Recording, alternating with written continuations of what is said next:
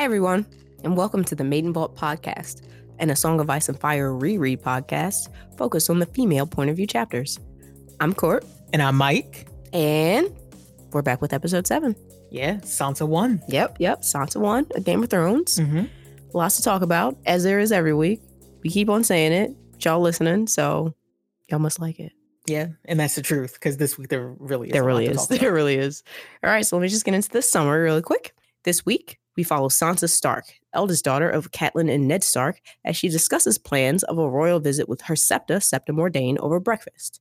Her sister Arya is not present, and Mordain asks Sansa to find her and make sure she's presentable for lunch later that day. Sansa finds Arya by the river watching her direwolf, Nymeria, and the two then argue about how best to spend their day, Arya ultimately refusing the invitation. Defeated, Sansa goes back to tell Mordain that they will be going alone when she comes across a large crowd outside the Queen's wheelhouse. After meeting with the honor guard that was sent to escort them to King's Landing, the crowd begins to worry over the presence of Sansa's own direwolf lady, and Prince Joffrey then steps in to save her from her embarrassment. After the Queen tells them that she has to attend to important matters of the crown, the two spend the afternoon together, ending up, ultimately, back at the Trident again, where Arya is still playing. A misunderstanding then leads to a fight between Joffrey and Arya. Joffrey being ultimately defeated and embarrassed as Nymeria the Wolf steps in to defend her owner. Yeah, like we said, a lot. Yeah, a lot goes down real quick. But as is tradition, we should start at the beginning. Yeah, of course. And kind of the top of this chapter is Sansa with our favorite person, Septa Mordain. My absolute favorite. Yay. You could just be a little bit more enthused about the Septa. All right, listen, she's not my favorite person. I don't think I can say that, like, can I dislike her? I'm just so I mean, that's fine. Like, I respect her for the job she has to do. I just think that she could do it better. Okay. That's all. That's a very fair appraisal. But who am I to judge? I know nothing about being a Septa myself.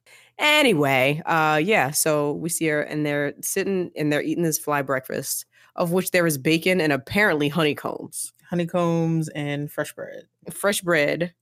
Mordain's just, giving Sansa the morning roundup, and she's just like, your dad said he had to go early. He's going on a hunt because they're having another hunt, which... There's always another hunt. And B, where's Arya? And those are the topics of conversation that we go through. I really want to focus on the first one just for a second, though, just because like a lot of this chapter has to do, I don't want to say a lot of this chapter, but multiple times in the chapter, Sansa reflects on her father and where she kind of, I don't want to say where she stands with him, but like it just got me to thinking because a lot of the time, like we obviously have not read from Ned's point of view yet. By the way, we do plan on doing a like kind of roundup series on everything that Ned does, right? Like we're going to do that. Yes. But just Sansa feeling kind of, I don't know, not really understood by her dad. And she understands in the way that Arya understands. And we'll talk a little bit about this later because there's something she says. But the way that Arya feels about Cat, she kind of feels about him. And like when Mordain tells her this news, she's kind of like, oh, like, because Mordain, I think she mentions Oryx as being in the woods. And Sansa's like, well, I've never seen an Oryx.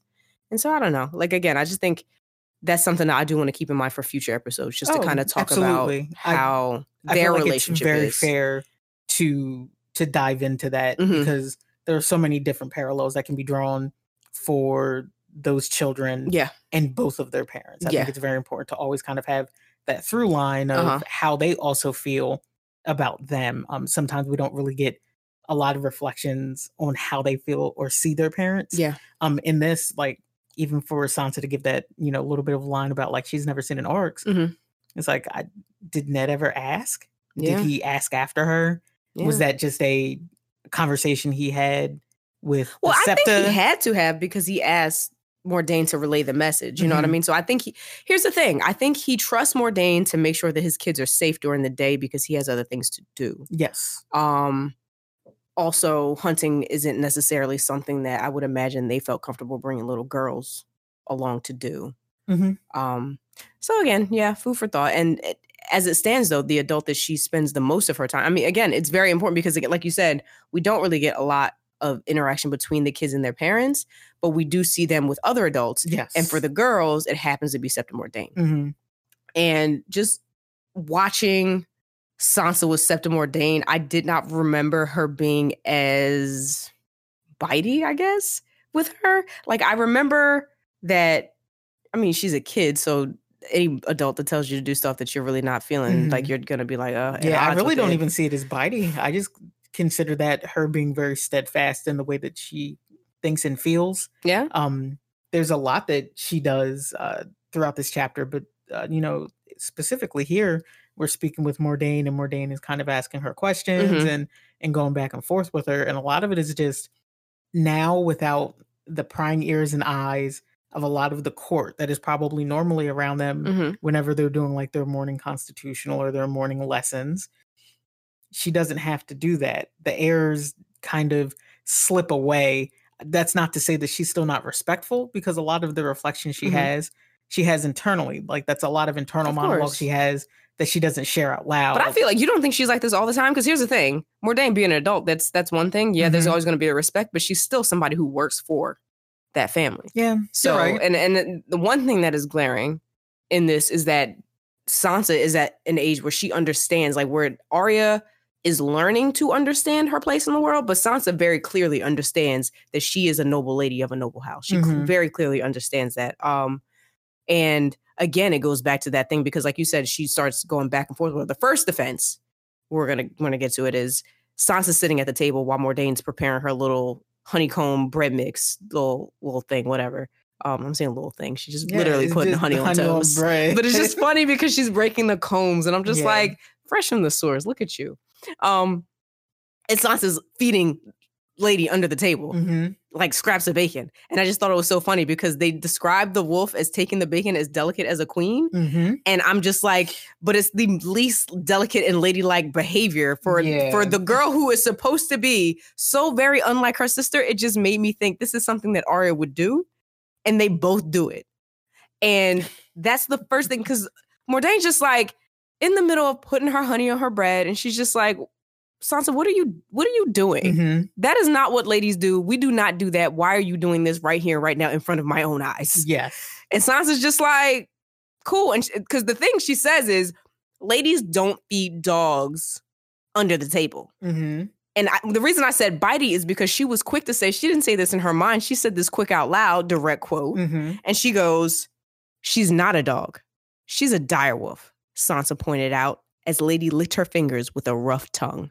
Yeah, you're right. She does say that right out loud. Straight out loud. And she was just, so basically, one that says, I need to correct you on your incorrect classification of my pet. Two, I'm going to tell you straight to your face that I'm not going to stop. I'm going to continue. Yeah, I'm going to keep doing this. And I was just like, look at this little girl who, it's funny because from Arya's point of view, she was just so like perfect. And Sansa never did anything wrong. And adults loved her because she was the model child. And Sansa very much here. And again, so like you said, I think that normally, and not to say that she wasn't like, I don't know, she wasn't like disrespectful to Mordain. But she was being a kid, and she was just like, I'm going to say how I feel right now. Being an 11-year-old in that moment. Exactly. Yeah. And there's something about this wolf, and we can get into it in a little bit. I don't know if you have anything more else that you want to say about Mordain, but there's something about these wolves that bring out the nature of these children, and they kind of, I don't know, they're bonded in a way that I think is very fascinating and important. Yeah, no, I think you should touch on it then. I would like to hear your thoughts on that, because I feel like anything else I have to say about Mordain is really just about the way, and I feel like we're going to get a lot of this throughout the chapter, but I don't want you to lose your train of thought. No. Which is adults shifting responsibility and blame to children in spaces where it should not be like that, where we had, Ned telling Mordain, here's the deal, you need to tell Sansa this. Mordain then going, which, like you said, this is her whole job. This is her entire job. Sitting here enjoying this bread and this honeycomb. Thank you, Lord Stark, where she's in this position of great privilege, is now shifting off responsibilities that should be on herself Well, let's talk about those responsibilities because, again, like, this is what I mean by, like, so Mordain kind of being, because we talked about it before, Mordain, Arya was not allowed to bring that direwolf to class. So Mordain is probably for the first time now having to be in very close proximity to not one, but two. She had no choice. Ned told her she had to. That's what I'm saying. So before that, she would be experiencing Sansa without the presence of this wolf. This wolf, which, again, like I said, I really do believe that these wolves are soul bonded to these children. So Sansa's just like, I will be polite and I will be respectful and I will be like the model child in every other scenario, but not when it comes to my wolf. This is me and her time. You just so like fall ladies back. There, she don't have. No that's what I'm saying. She don't have no. That's what I'm saying. And I'm not saying that ladies making her do blah blah blah. But I'm just saying like this is her, and she just like this is my homie, and you need to mind your business. So in that, Mordain is like kind of taken aback because she's just like, you know what? You're usually such a good kid, and I don't understand why you're acting this way. You know who you're acting like? You're acting like your sister. You are so willful, like your sister right now, and I don't like it. This is not you. Also, thank you, Mordain, for dunking on a 9-year-old. Exactly, like... and this is what I mean by she's not my favorite person, because it's just like, again, I understand you have to do your job, but you don't have to take it that far. And then you go and you're just like, and y'all gonna call me a whole hypocrite in like 30 minutes. But anyway, I just think that there are ways, again, to go about these things. And it just makes me seem as like, okay, well, I like the idea that I'm training, and I say training because I hate the idea of training children, but to train this child to be the way that I need them to be because this is how their parents need them to be. And I'm the one that did that, so I can later take credit for it, which, again, I guess, that's your whole purpose. That's great. Mm-hmm. But you're saying to her that everything that you said before was kind of negated. It's just like, well, you were good, or you are usually so good, but now, and it's just like, man, like sometimes kids slip up. She cannot be a perfect child all the time. She has to be on 100% of the time, all day, every day. All day, every day. And then that's kind of like a very unfair expectation that she puts onto her, because it's almost like, and it's impossible for an 11-year-old to hold that. Look at her. Yeah. You then say, well, comparatively, we look at your sister, and like you're saying like, one, we have to pit them against each other. Yep. Because here comes that thing again where we have to pit little girls against other little girls. Yep. And just in general, we're always pitting women against other women. Yep. Just for the sake of doing that. Where now she's sitting here and she's going, well, you know, you used to be better. But I really would like you to come back around onto your point, because I think it's very important to kind of set this stage now, because there's this willfulness that comes from having Lady with her. Yeah, man. That doesn't happen when Lady was not there. And we see it on the opposite side when we had that from Arya. Yeah. But like once she's around her wolf, there's a very different, I will say, willfulness that exists within these children when around them. So I think it enhances, really, because again, Arya was always willful. But I think it just enhances the idea that like, hey, I'm going to kind of do what I need to do. And there's actually a line later that I would like to talk about that I think the adults then notice it as well, because they kind of feel like, well, if the wolves are around, we're good. They're fine. They're taken care of. Yes. Which I don't know if I agree with that, but we'll come back to that. Back to Mordain and her comparing her. So she goes, yo, by the way, where is Arya? Yeah. Where is Arya? And Sansa's just like, oh, she wasn't hungry.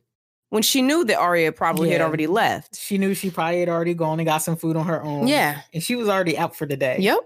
And we can talk about that in a little bit. But just the fact that she goes, she tells Mordain, she lies for her sister. Yeah. Which is something I don't know. I don't want to say probably, because again, we're just meeting them at this point in their lives. But she really doesn't have, like, I don't know if she would have told Ned the same thing. I have no idea. But with Mordain kind of being down on her wolf, she has no time for it. Yes. And she's like, I'm not gonna give you what you want. But then Mordain is still just like, all right, well, listen, I have some information for you. Okay. I got a little note from one of the Queen's little ladies, and she says that she wants to have tea with us, meaning me, you, and Arya. And we're going to be there with her and Marcella, and it's going to be lit. It's going to be so exclusive. We're going to have a good time. Also, wait, time out real quick. Flag on the play. Yeah. I didn't catch that the first time. What? So Mordane was going to go too? Yes, Mordane was going to go too. That's what I'm saying. That's actually That's what I'm whack. saying. She gets to go to all the exclusive parties. Bro, that's what I'm saying. Okay. Like, she really was just like, yo, like, I need you to be on your best behavior and not be like this. I also where's Arya? And I need her to be on her best behavior. If you can't find her now, I need you to make sure that by the time it's tea time, she has to be ready. Also, tell her to wear a dress that will bring out the color of her eyes or something crazy like that. Tell her that she has to be on this. It'll suit her well. The queen will love it. You guys are so adorable. And this is my moment. And she didn't say this is my moment, but that's what I felt. That's what it was just like, hey, I'm going to be able to do this. Like, also, how unobservant is she at this point? And now I feel like I'm going back around. No, go ahead. No, go ahead. At any point in any of this, in the 9 years, let's say that she's known Arya. Let's pretend that she's been with this family that entire time and she's known her since she's been born. Mm-hmm. At any point, did she ever think to herself, man, I can't wait to get Arya into a dress? I mean, Arya wears dresses already. No, not saying that she doesn't, but thinking that somehow putting Arya in a dress will make it easier for her to be kind of presenting and accepted as a young lady. Yeah. And she would just be cool with that. And even Sansa kind of, I mean, she's like, I'm rolling my eyes, but yeah, no, that doesn't make sense. And I don't know. Sansa totally knows. Sansa says, like, do you know who my sister is? Do you even know her? I can try. Because she basically says something to the effect of, listen, man, I can try, but she's not gonna, like, that's not her thing. Yeah. And you know that, and I know this. You know that, I know that. Why are we pretending? Point, you're telling me to deliver a message. Yeah. And Mordane she's not really receptive to any of that. She's just like, listen, make it happen. Mm-hmm. I'm gonna finish this here breakfast. Yeah. And Sansa's like, all right, cool, whatever. I'm gonna try. But all Sansa hears is that she's gonna get to go to breakfast with the queen and the princess, which the princess is less more important than the queen, but maybe, just maybe, Joffrey will be there. And Joffrey is her betrothed at this point. Yes. So she's really excited about that. So it's not that Mordane asks her to go and get Arya. It's that her going to get and convince Arya to do this thing will lessen her chances of being embarrassed if Arya does decide to come. Yes. It would be easier if Arya just didn't go at all. But for her, she at least has to do her due diligence and see if she can get her to act right. Of course. But like you said, it would be so much easier if it could just be her and the queen and Myrcella and Joff, because that is, you know, the singers would sing a song about their meeting and their cakes and their teas, and they'd be happy and it would just be perfect to her. Yeah. Which is funny because, like, she'd also mentioned that, like, she had not gotten to spend any time with Joff. Yeah. Really. Like, she said like something like very few they were, as she's reflecting on, you know, her experiences with him. And she's just like, oh, maybe this is my chance. And it's just like, Joffrey does not have time for tea. He is not. No, you would think. I mean, Cersei's invitation said me and Myrcella. It didn't say me, Myrcella, and Joff. I don't even think Tommen was invited, for real. No. But also, in her world, that's just the perfect opportunity. Of course, she was just like, maybe he'll stop by and say hi. Maybe he'll be there. Yeah, maybe he'll stop by and pop in. Yeah, I do have a direct quote though. Yes, because this is leading into because she knows that, like, this could be something that could potentially get her into the vicinity of Joffrey, and that could be a good thing for her. And she kind of wants to, like, do what Mordane has, but not really much more so. She just kind of wants to, like, control the Arya situation as much as possible. So there's a direct quote in which she says, Sansa did not really know Joffrey yet, but she was already in love with him. He was all she ever dreamt her prince should be. Tall and handsome and strong, with hair like gold. She treasured every chance to spend time with him, few as they were. The only thing that scared her about today was Arya. Arya had a way of ruining everything. You never knew what she would do. And yeah, again, it just goes back into how she is just really kind of like, man, I'm really hoping that today is just aces for Sansa. I hope that I get to see Joffrey. I hope that the queen is dope and she has pretty dresses. I hope that me and Myrcella can laugh and giggle over cakes and tea. And then Mordane is just not bothering me. Exactly. Everything would be good. Yeah. And the only thing that could put a damper on my day is my sister acting wild, because that's what she does. Mm-hmm. She does it all the time, and no one can stop her. So maybe if I get ahead of this curve. Yeah, she's thinking maybe I can account for this and somehow course correct what's going to happen next. Because it's just like at this point, Arya would be out and she wouldn't know about the invitation being extended. Oh, no, not at all. Because Arya has literally been, and Sansa, I think, thinks about this. Arya's been up since probably the crack of dawn. And she's been out doing who knows what. She got up, she put on her same dirty clothes from 2 days ago that she's been wearing probably the whole time she's been on Trident, because those are her play clothes. And she went down in the kitchen. She probably stole some stuff. She ate her little breakfast. And her and Amira are off having adventures, because that's what they do every day. I'm going to ask a quick question. Yeah, go ahead. And decide if you don't want me to press forward with this. Oh, please do. Why is there not a castle guard with her? Why is Arya allowed to just go off on her own? Dude, I think that is the question I had the most throughout the entire chapter. Like, why are none of these kids, like, when the kids are just like, hey, don't follow me, people just listen? Like, it's crazy. Like, do they have to? It's crazy. I think that they probably have to, but here's my thing. And this is, again, and I don't want to keep going because this lady is not even here no more, because we're about to move into Sansa, so going somewhere else. Why would not Mordain make sure that when she's sending Sansa to go off and find Arya, God knows where, why wouldn't she send somebody with her? Also, I mean, here's the thing. I know that Ned has a guard. I don't know how many of his men are meant to guard him, but I would imagine he brought enough men that there would be some there to guard the kids. You would think. Because specifically, here's my thing, and let's think about the importance of Sansa. Like, first of all, we're talking about they're all highborn. They all are not just highborn, but they are now the children of the Hand of the King, who is the second most important man in Westeros. Mm-hmm. Sansa is the future queen of that country. Yeah, she should have some kind of detail. That's what I'm saying. It's so weird to me that I'm just like, no, literally nobody's watching these kids. Yeah, my bad. I didn't mean to push into that. It's just such a weird thing that sticks out to me, that it doesn't make any sense that all of these kids were told to do things by adults, and at no point did any adult go, well, I should probably go look after these kids. Yeah, because they're in a strange place too, and nobody knows. Like, and the thing about, I think, that scares me the most is the fact that they talk about, and not to say that like people would do blah blah, but we know this is Westeros. People are wild, and people wild in the real world. So they talk about like people joining their group. So like, yeah, you can account for people that are on the council. You can account for people that are like actual soldiers, like either Baratheon soldiers, Stark soldiers, Lannister soldiers. You can account for those people. You cannot account for free riders. You cannot account for like people that are just joining the party just to come through. So you don't know what these people are, and like they could snatch a kid up. Also, with the way Arya's going about it, and it's not her fault, she's a kid,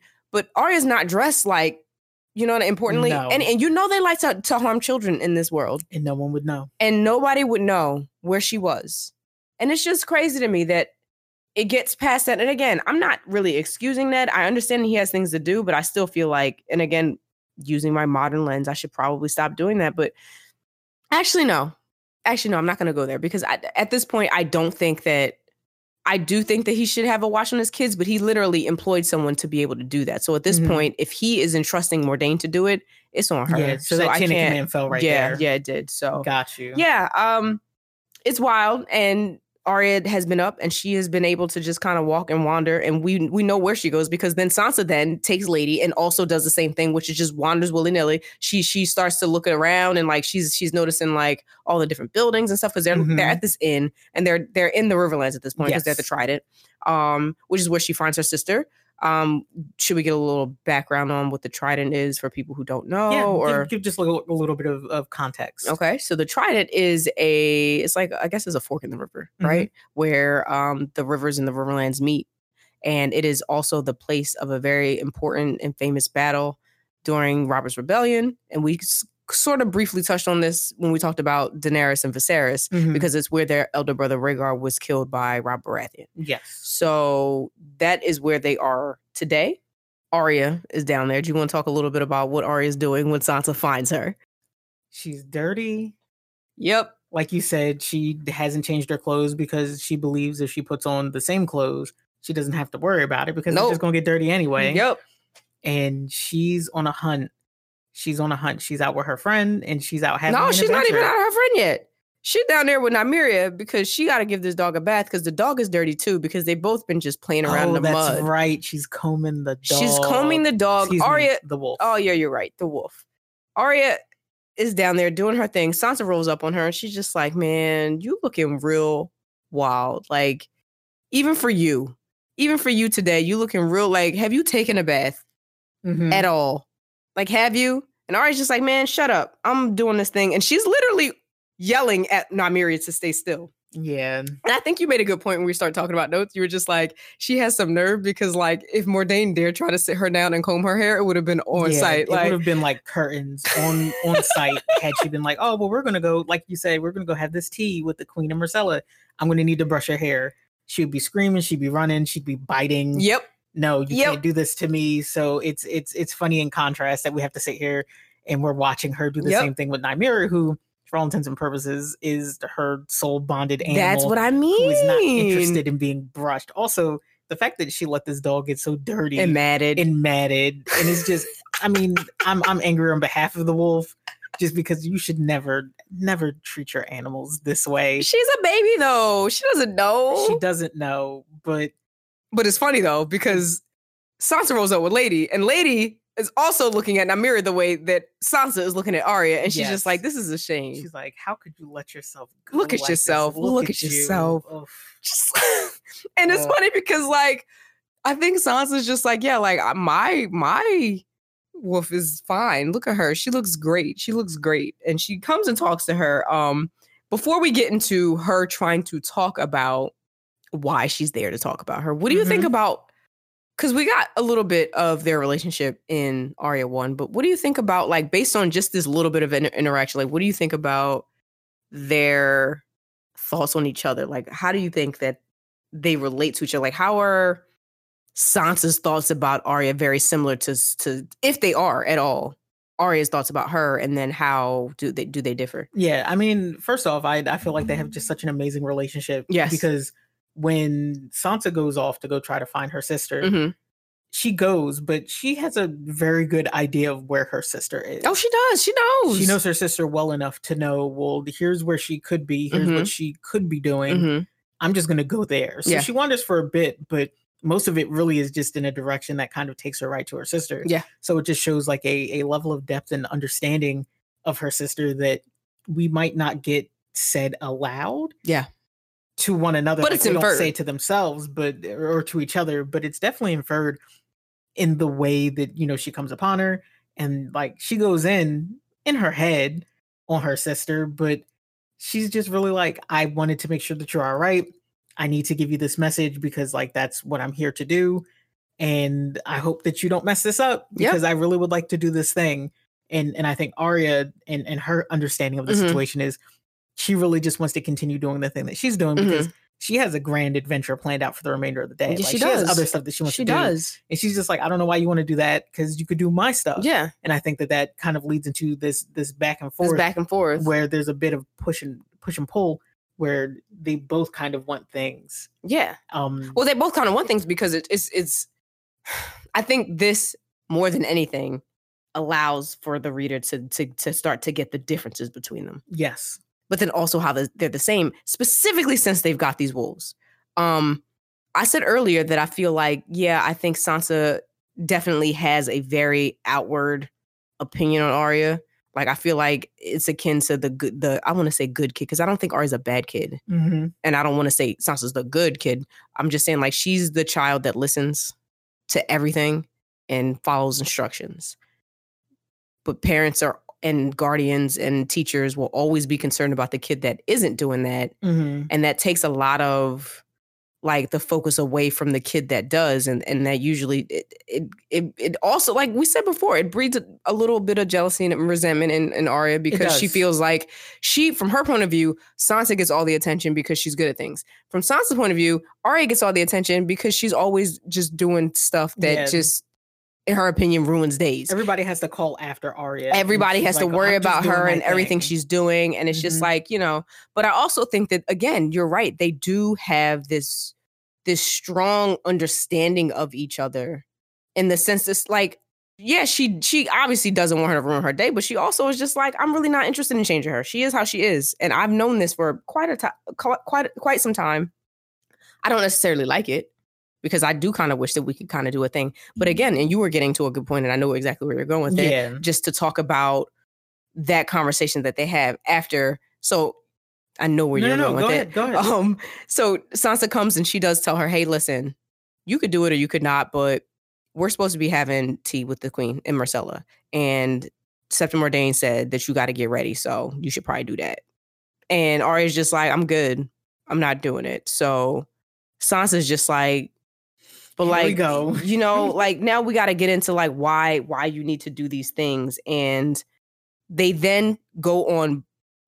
It was like a little campaign trail, right? Yeah, it was both like a campaign trail, but they have stump speeches as to why their day would be the better way to spend somebody's time. Yeah. And, you know, Sansa's just like, hey, like, you don't understand. This is a great honor. And we will be here with the Queen and Princess Marcella. And, you know, Septim Ordain thinks that this is really good for us. And there's going to be cakes, lemon cakes specifically. And you know how good they are. And Arya has no time. She's just like, look, man, first of all, I don't like the Queen because she don't like my dog. Yeah. I don't like Marcella because she's scared of dogs and she's a baby. Yep. Also, why don't you just come with us because we about to go on a ruby hunt? To which Sansa goes, huh? Sansa's like, what? What are you talking about rubies? I don't... Where are there rubies? I imagine Arya just opening her arms and looking around like, here? Like all around you. The Trident? Do you not know what took place here? And Sansa's like, man, because Sansa's mind is so firm on like, listen, one, this lady told me to do something, and if nothing, I think Sansa absolutely cannot stand failure. She's just like, I can't deal with it. Like, I can't fail this mission. She told me to come get you and to make you wear this dress so that we can go and that we can present ourselves to the Queen. You cannot be looking funky and dirty in front of this lady. Also, there will be cake. Like, did you miss that part? Like, did you miss the fact that there's going to be cake? And Arya's just like, sis. That's all fine and well, but let me tell you what I'm going to do. And let me tell you how I'm going to enjoy the remainder of my day. And while she's still struggling with this dog the entire time. And I think at one point, Nymeria, like, does she nip at her? Oh, she's just like, yo, I'm done with this. Yeah. And she's screaming. Because she's trying to juggle the conversation between Sansa and Nymeria. Nymeria, I need you to do this. And Sansa, I don't think I have time for this. And neither one of them really knowing where their place is in this conversation. Neither one. Arya, who's is very firm in her position. While Arya knows what she's going to do.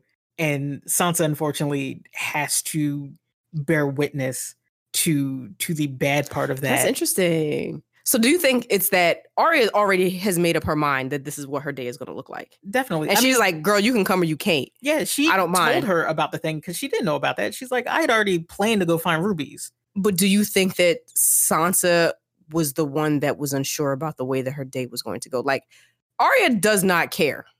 Arya's just like, I'm going to do what makes me happy, where Sansa is kind of, because she's been kind of taught to do this, is trying to make everybody else in this chapter happy. Like, she wants to make sure that she's being good for her dad because her dad says so. She wants to make sure that Mordain is cool because of that. She also wants to make sure, like, she tries to bribe Arya with so many things. And they don't work.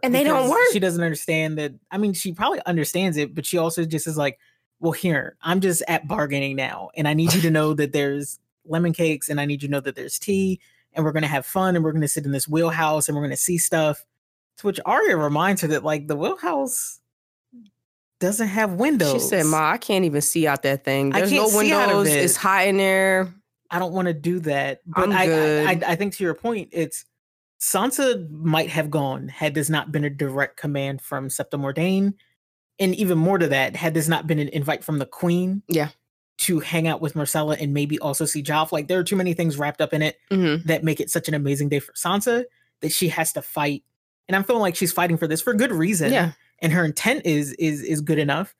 But she knows that she can only barter with Arya for but so long before it just becomes too much. And that's the thing. It's just like, it starts getting too much. And so I had the thoughts of like, I had the idea that like, why is she still standing here arguing with her? Like, why does she feel, and again, I guess we answered the question with, because she really needs to like accomplish this thing that she's been asked to do. And also because, but I think it's deeper than that. And we'll get into this, but I'm just also like, it's almost as if she doesn't have anybody else to kind of go through this with her. And Mordain is not a companion. She's older than her. She's an adult, but she's also not equal to her in social stature. So that's a little different. But then I started asking, where's Jane? Because like, yeah, Jane would just be coming with her. Yeah, why is Jane not there? Because I know Van Poole came down with her. So why is Jane not with her? That is very strange. And I'm just like, and there's no mention of her. No, and we know she's there because she's going to be in King's Landing.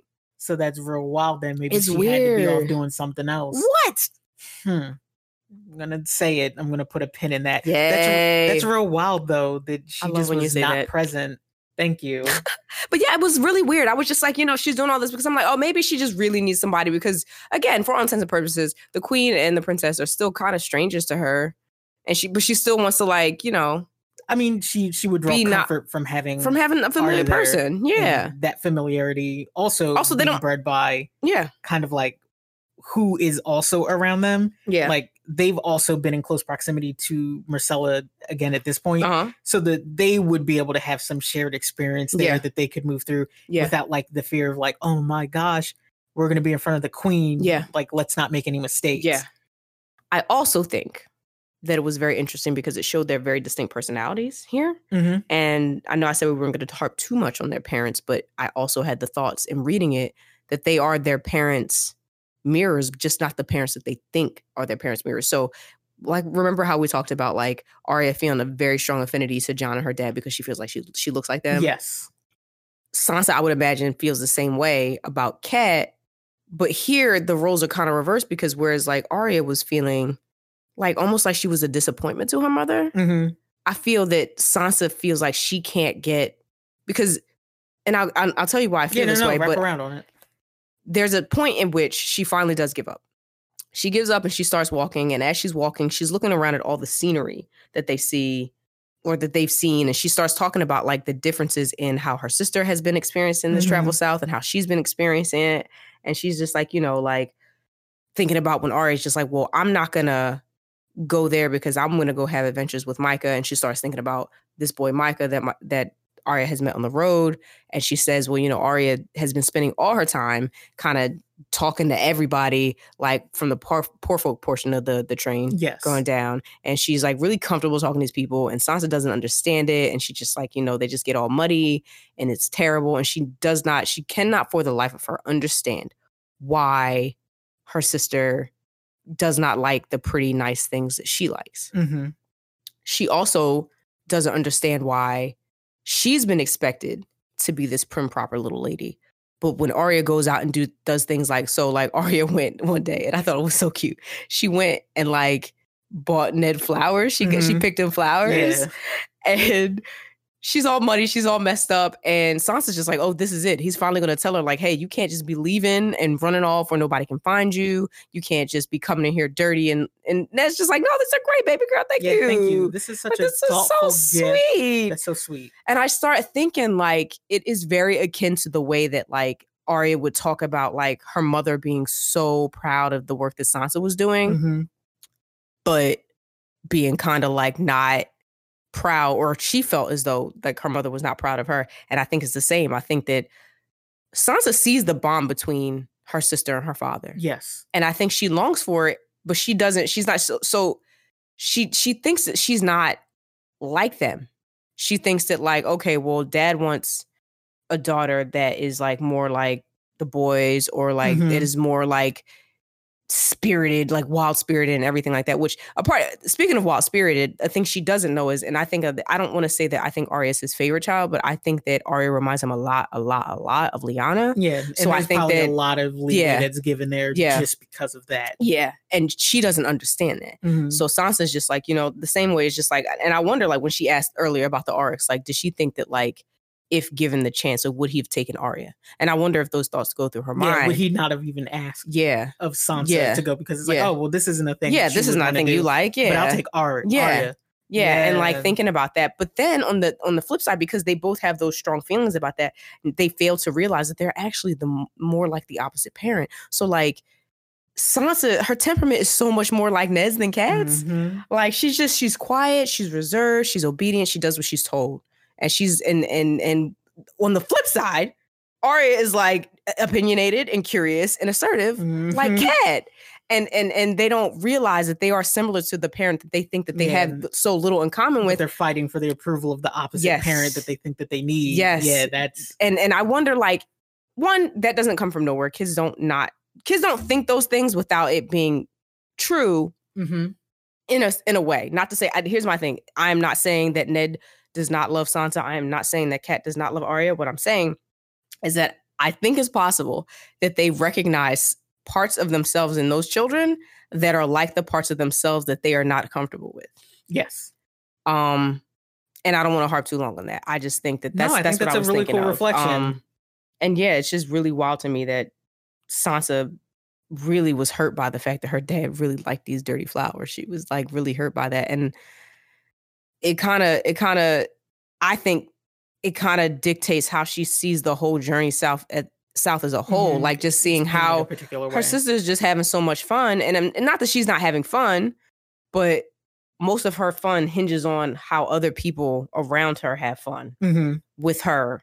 And she kind of is like a chameleon, which she'll kind of mold to anything, which is very, very reminiscent of how her father is being right now with Robert. Yes. But we're not getting into that. Yeah, we're not there yet. I did want to talk a little bit about, before we move on to the next story segment, just how they're seeing things. Because again, we talked about Arya kind of running around doing her things, and Sansa's seeing everything mostly from inside a wagon, I would imagine. Like, I think Arya's been just running around. She'd probably been walking with the train sometimes. Yeah, they said that she had been riding with the column.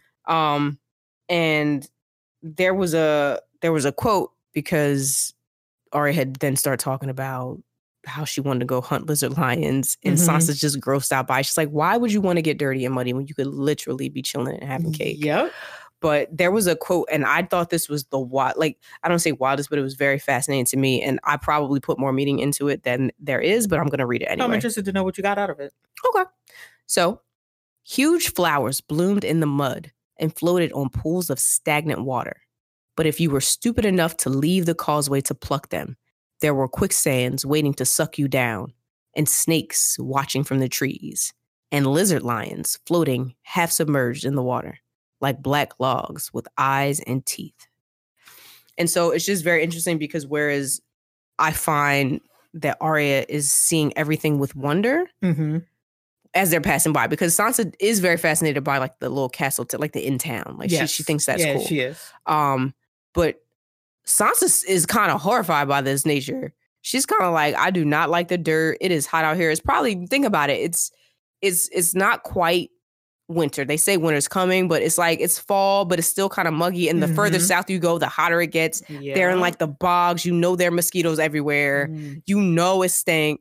And she's just like, I am not used to it, because it's a different climate. She's rolling through a whole different kind of place. She's just like, I'm not feeling it.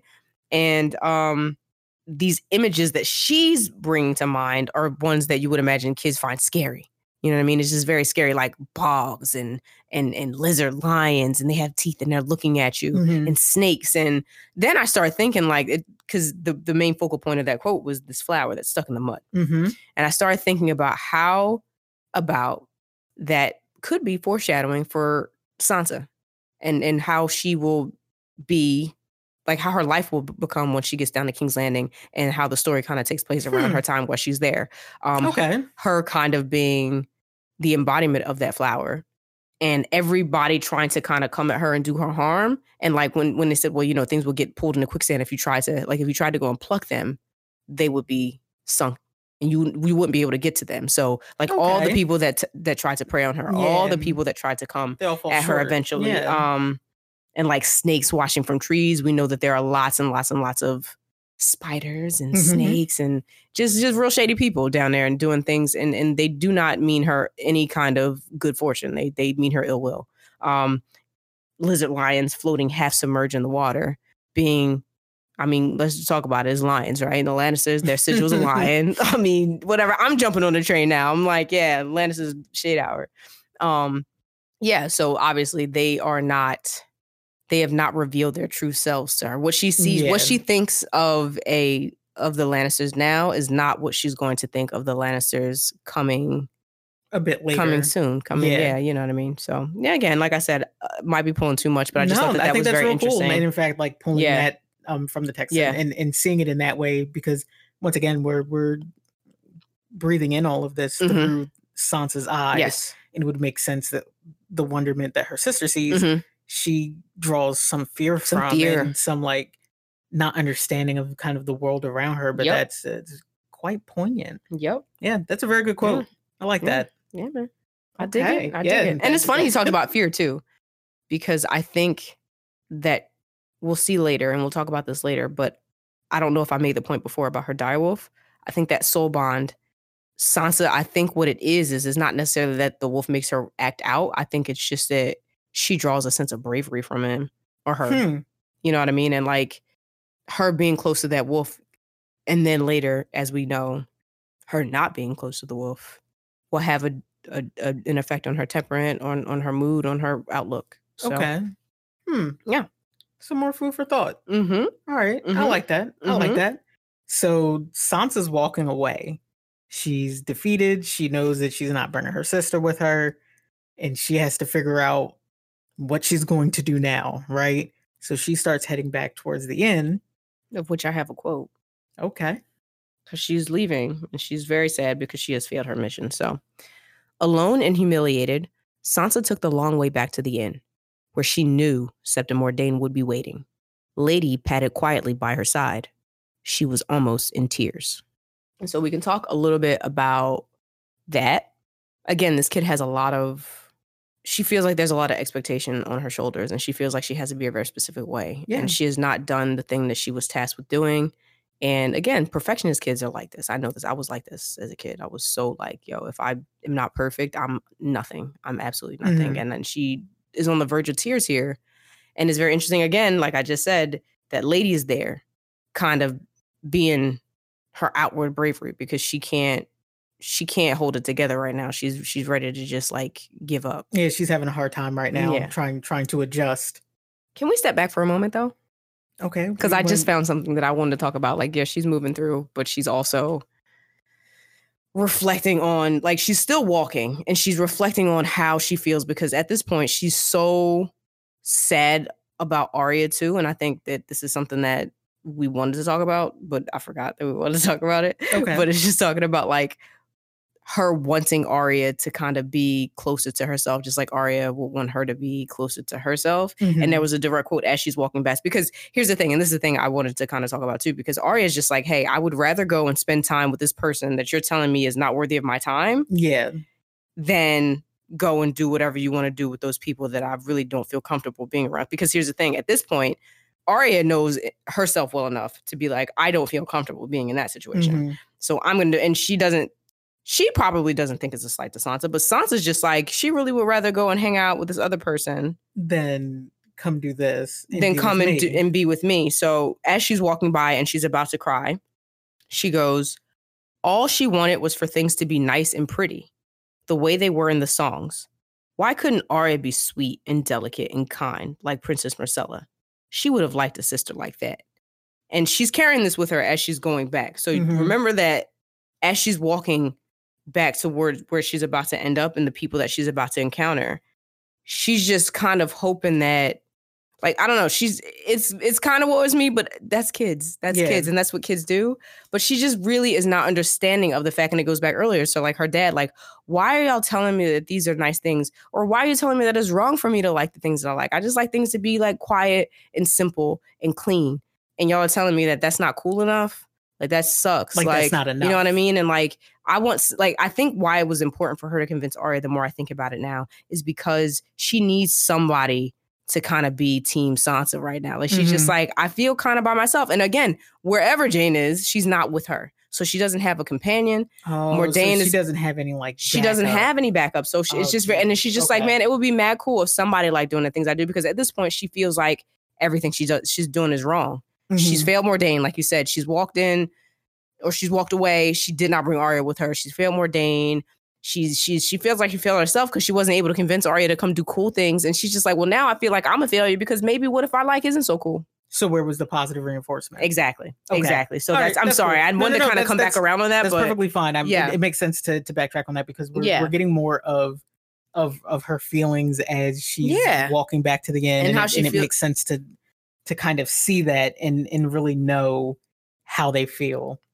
So all right, that's cool, and it's just funny, and then we'll talk more about like their relationship too. And there's a lot more going into their relationship and how she feels about Arya and whatnot. I don't know. But so then she's walking and she comes upon, what do you call it? The Great Pumpkin. Because that's all I can see now in my mind's eye. How big is this thing, man? Okay, so before we start going in, because I know we go on tangents, Sansa starts walking and she sees that there's a large crowd and they are all surrounding the Queen's wheelhouse, this big thing that she travels in. How big is this thing? I mean, it's at least a story. It might be 2. So it's an actual house on wheels. It's not like a carriage. It's actual house on wheels. I think that's why they have to call it a wheelhouse. And then there's stairs. Yeah. It's just this grand big scene. And there's just so much going on. There's just this huge cacophony as she's coming back towards the end. She's like, I need to check it out. And she's like, what is going on? I need to get past these people. Yeah, she's pushing the people. She's using the wolf as kind of like her spirit guide and her bouncer. That's her bouncer. The bouncer's like pushing people all the way. She's like, yo, move out. I got a wolf, y'all. Like, I need the best seats. Move. I need to know what's going on. Excuse me. Look, can we talk about just who she sees there? Because there's a big commotion. And I'm just like, is it really this deep? Is it really this important for people to be this gathered? So she gets there. She sees, first of all, she probably didn't even have to come all the way to the front to see the fact that Cersei, the Queen of Westeros, is standing at the top of the stairs of this giant wheelhouse. A house on wheels, y'all. A house on wheels. She's standing at the top and she's just like giving a speech to people for some reason. And she's just like going in. Dramatic. She's so extra. Dramatic. She's so extra. I'm not mad at it. She's just mad extra. That's all I'm saying. Or maybe here's my thing. Let me stop calling her extra because here's my thing. Isn't it a thing that she has to address her people? And she has to put on like a performance for this. Like people expect that of her, right? That's also an expectation. Maybe that's her. Maybe Cersei's expectation is for her to have to like put on for people. I think I just wish the wheelhouse wasn't so ridiculous. I just think it's crazy. I just think the scene that it sets. Also, do you really think that there are no windows? There can't not be windows in that thing. I don't understand the logistics behind it, but I kind of want to draw it just because I want to see what they saw. It may be like, because, you know, kids, they have a tendency to embellish. Of course they do. The grandiose nature of these things. How do you not have a window? It got to be hot in there. It has to be just the most humid. And you know, like, okay, so they're renting out inns or whatever space is. She's sleeping in that thing. Like, she probably getting the most utility because I wouldn't imagine Cersei does not seem the type. Like, if it's not 5 stars, she's not sitting in there. So she built her own 5-star hotel to go on the road. Yeah, she said, I'll go, but I need a rolling Hilton, and this is where I will stay. And sometimes I'll come outside and I'll talk to you people. But she has a reason to be out here. She does. Now. She does. This isn't just like, you know, social posturing. So how would you think that, like, at this point, Sansa sees her? I mean, she's larger than life. Yeah. She's the queen. She's ostensibly a boss of her father's in this way. I guess, yeah. Entitled, yeah. She should be. So it's just like, she outranks him. You outrank my father. Also, on top of that, you have this thing where she sees and has been privy to being around the princess, Marcella, and there's kind of a expectation that's provided to them. And I imagine, you know, the septa imparted onto her these level of details and how important it is when you're around royalty, how to be and how to act. And there's probably a level of, oh, you're an 11-year-old girl. Man, I got to see the queen. Yeah. Just on the regular, like not because, oh, well, hey, guess what? There's this grand event and the queen showed up. every day she is in very close, close enough proximity. Yeah, because I mean, she's had to the. I mean, Queen. I don't think that they've had like close quarters conversations, but she's been around her. She's talked to her. She's seen her. Normal person, probably would. So at this point, she has this vision of like you said, she thinks about the songs and she thinks to the way that things could be in a perfect world, and a part of that is seeing the Queen, and like the court, like life. In life, and I think it's so much bigger than life, right now, and is why she probably doesn't think anything of it at this point to be using Lady to get through the crowd to go see, because it's important for her to see something as big as that. If I have a tool, I'm going to use it. Oh, definitely. But move them away. I mean, more so not thinking about how others around her would think about that. More so like, once again, her pride and her courage coming from the wolf and being able to push her forward to this to be, center stage to see what's going on. To see what's going on. Yeah. I love it. Love it. So like you said, they are definitely here for a reason. Cersei's out and she is basically announcing the arrival of an honor guard that has come from the city of King's Landing to just basically escort them safely the rest of the way. And Sansa notices three, but she first sees two guys in particular. And one she describes as an older knight, which we come to later find out is Barristan Selmy. Yep. So would you like to talk about Barristan Selmy? Yeah. A little. In the older knight, as you said. Yep. And he of the Kingsguard. Of the Kingsguard. He has lots of job protection. Oh yeah. I mean, and job security. Well, yeah, it's for life. It is for life. Allegedly. And he gets to just be in a position of privilege and power to be here as a also part of the guard, you didn't, but you know what? Well, again, yes, power, yes, because I forgot too. He's Lord Commander. So, background on that: Barristan Selmy is a celebrated, legendary knight of the Seven Kingdoms by this point in the story. He is the Lord Commander of the Kingsguard, which there are only 7 slots available at any time, and there are only ever vacancies when somebody dies. And that's it. And you serve for life, and you're appointed. And he is the Lord Commander. I was going to say Captain of the Guard. He's the Lord Commander of that order, and they are sworn to protect the life of the king.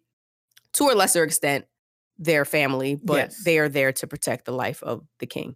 And he comes through because he's going to lead the honor guard, which I would have thought that there would be more Kingsguard there coming. Yeah, but I guess just. They don't. It's Barristan. And then she also turns around and she sees a younger man. She sees a very beautiful, the most attractive man. She said he was the prettiest man. She said he was the most handsome man she'd ever seen. He's a young, strapping man. I think the words she used were tall and powerfully made. Tall and powerfully made. Where'd you get that language from? She's a little girl. No, I got it. But it's just wild that...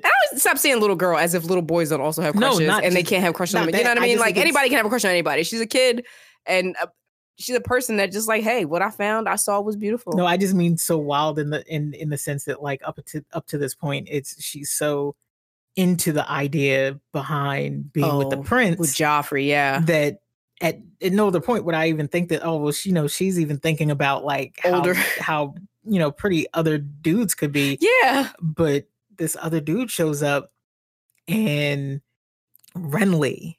Yep. Renly Baratheon is so pretty. I mean, that he catches her off guard.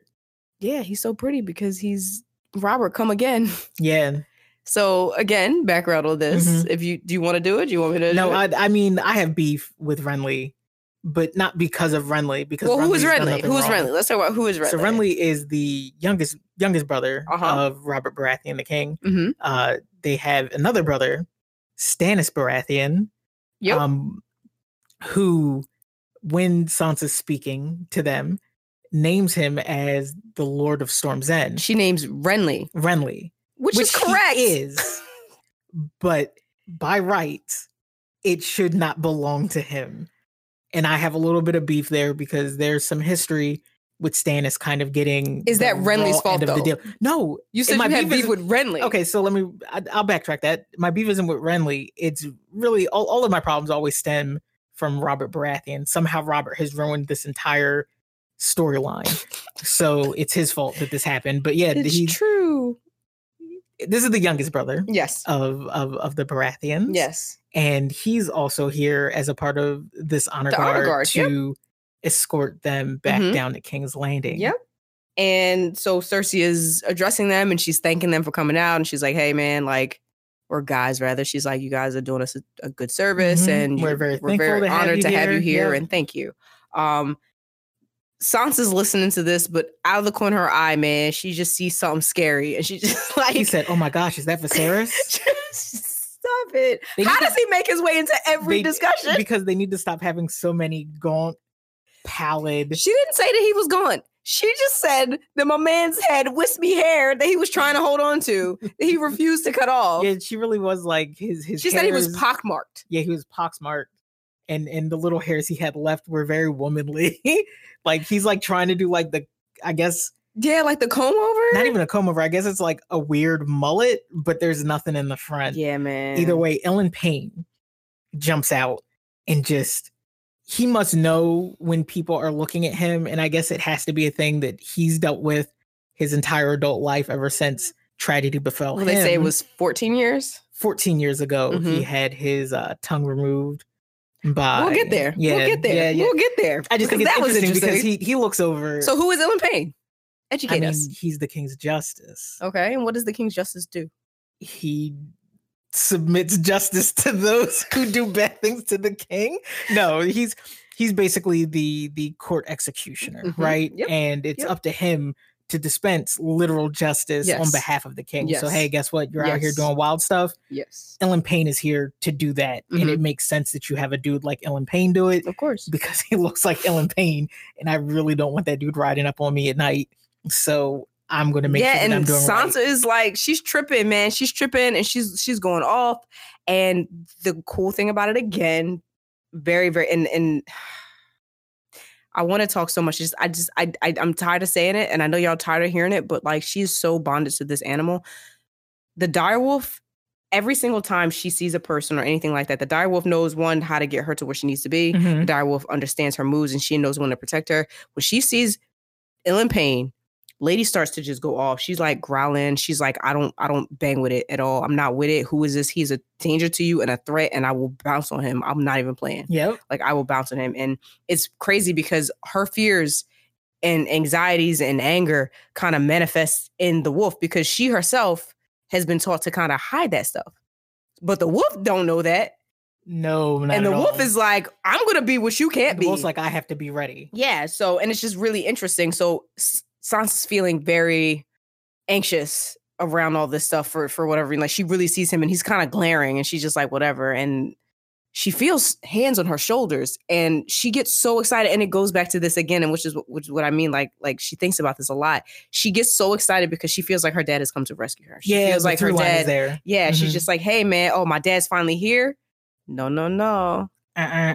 When she turns around, none other than salty Sandor Clegane. And he's like, hey, is you scared? Because that's what he likes to do to children and everybody, because he really is so excited by anybody who he's able to scare. Yeah, he really has to ask this little girl, is like, are you afraid of me? Yes, I'm afraid of you. Have you looked at you? I'm very afraid of you. Have you looked at you? Have you looked at you? When's the last time, this is a weird aside, but when's the last time you think Sandor looked into a mirror? I'm willing to bet because of like how he feels about it, probably not as an adult. I think he avoids them. That's at all costs. So that's why he looks a mess.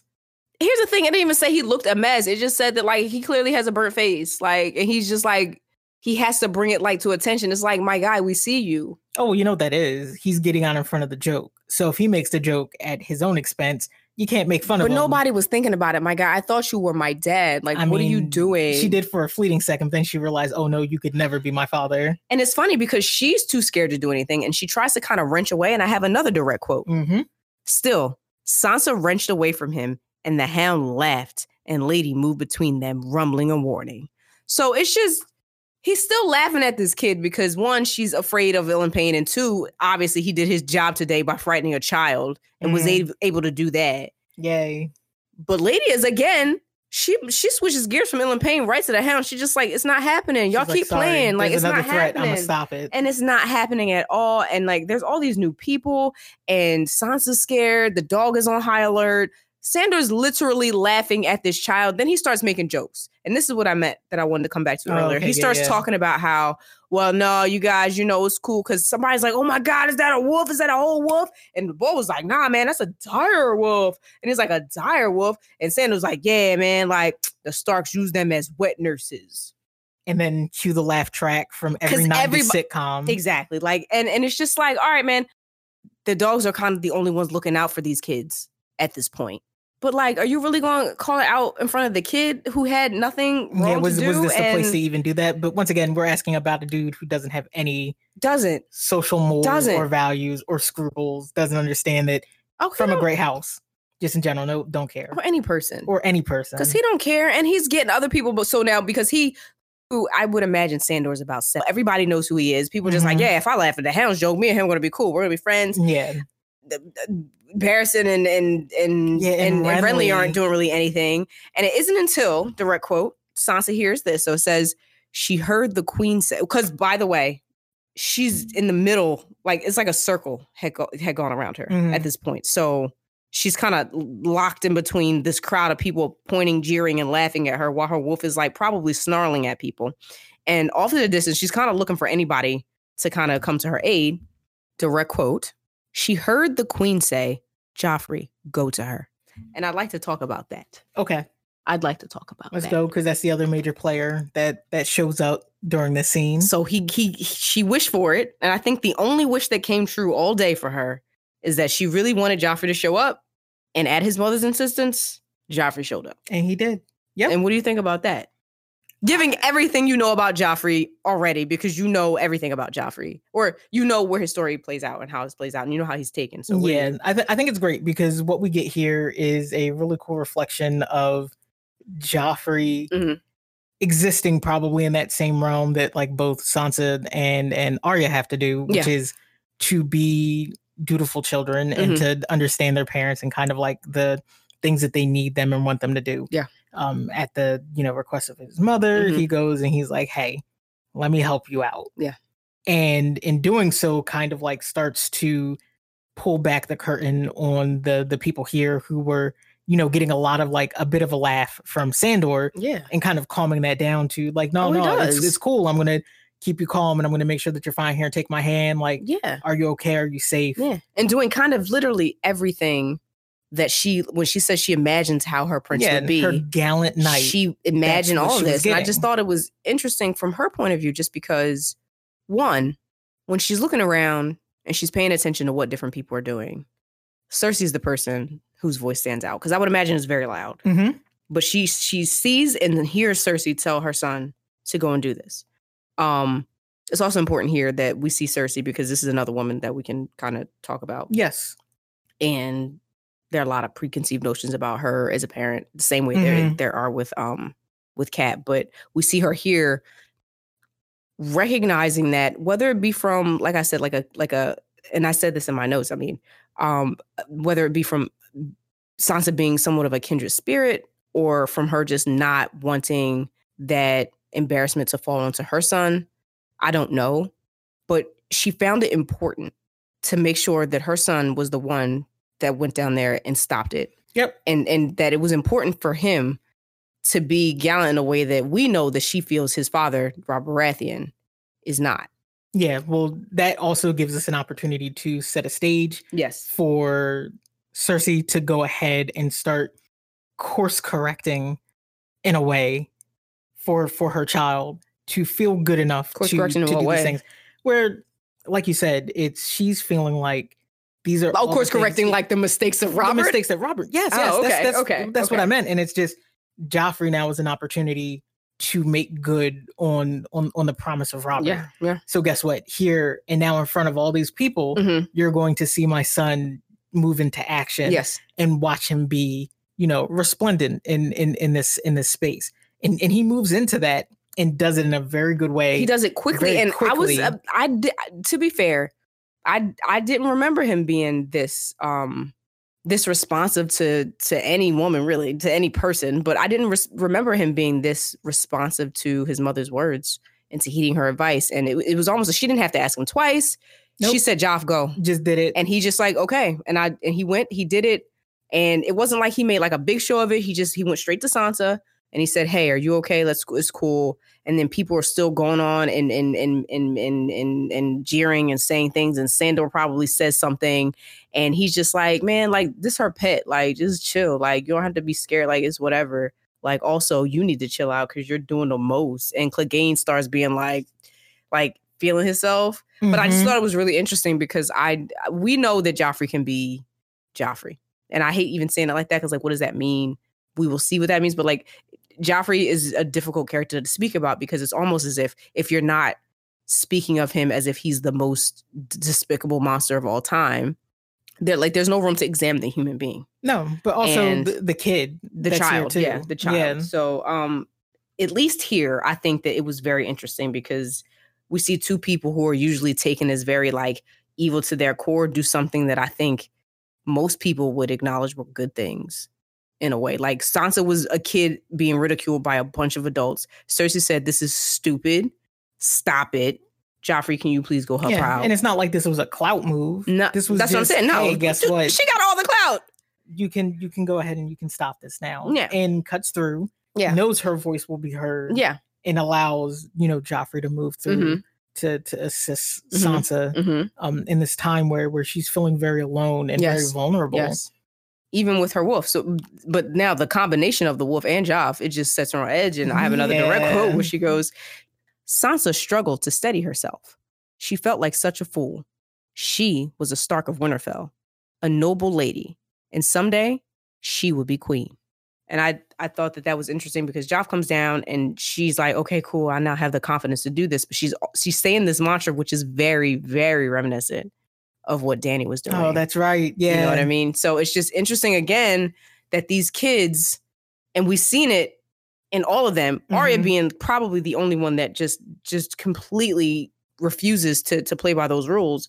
We see it in Joff now because he's being told, hey, this is what a good prince does. This is what a good man does. This is how you're chivalrous. This is how you're honorable. You go down there, you protect women. That's what you do. Mm-hmm. For Sansa, she's just like, hey, I'm a noble lady. I'm important. I should not be scared of these people. Who are these people? You know what I mean? And I'm not saying that that's her being like down on them, but that is her way of making herself feel safe and it's a confidence booster. It is. And I just thought that was really interesting. I think that's real cool. And it gives us room to kind of see these other sides of these characters, even within this one moment where, of course, there was so much going on so quickly, that we actually get to see of them not kind of being like what we consider their like by the book version. Yeah, which is weird to even say like by the book. But well, that's what I mean. But how people take our them, perception of and them, and the majority of people who kind of consume this material, how they feel of them, because it's just funny because I'm reading it specifically looking at it through Sansa's eyes, and people here that we would think were kind of like noble and decent humans are kind of acting like look jerks. At all these knights. Like, that's what I'm saying. All these knights that are like funky. really being man. Selmy's being a goon. Renly. Him and Renly are playing the dozens. That's all they want to do. And then they're just like, yo, little girl, why don't we quiz you? You know who I am? You know who I am? And it's just like Sansa hasn't even had the time to kind of recover from being like down. Mm-hmm. You know what I mean?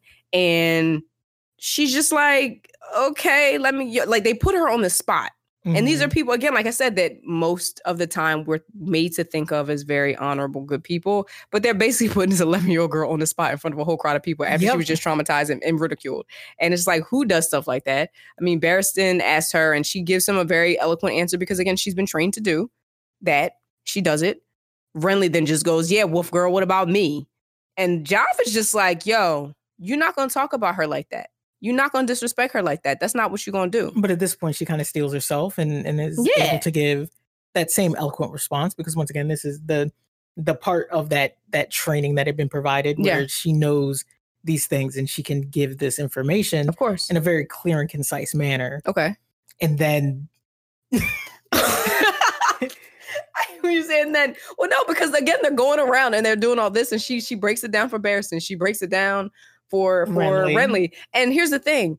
prior to him even, and by him, Ilham Payne steps forward. Yeah. He clearly can't say anything because he has had his tongue ripped out with hot pincers by Aerys the Mad. Mm-hmm.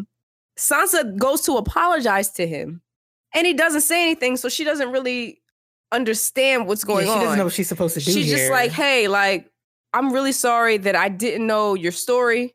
I'm really sorry that I didn't know, like, what happened to you, and I apologize for looking, like, crazy. And she's looking at everybody. She's like, hey, like, did I say something wrong? Did I do something? Then Renly makes a joke. Mm-hmm. And Renly is just like, yeah, he's a strong and silent type, basically. You know what I mean? You know, he doesn't say much. Ha, ha, ha, ha, ha. And again, Joff comes in and is just like, dude, that's kind of not funny either. Like, Sansa, like, I'm sorry to tell you, like, he had his tongue ripped out by hot pincers. And that's it. Like, he doesn't go into like, well, you know, he was a jerk who said this and this about the hot Mad King. He doesn't go into, which is, and I was about to say I hate to do this, but I don't. But that is also a very big difference from the book to show. Because I actually watched that scene the other day.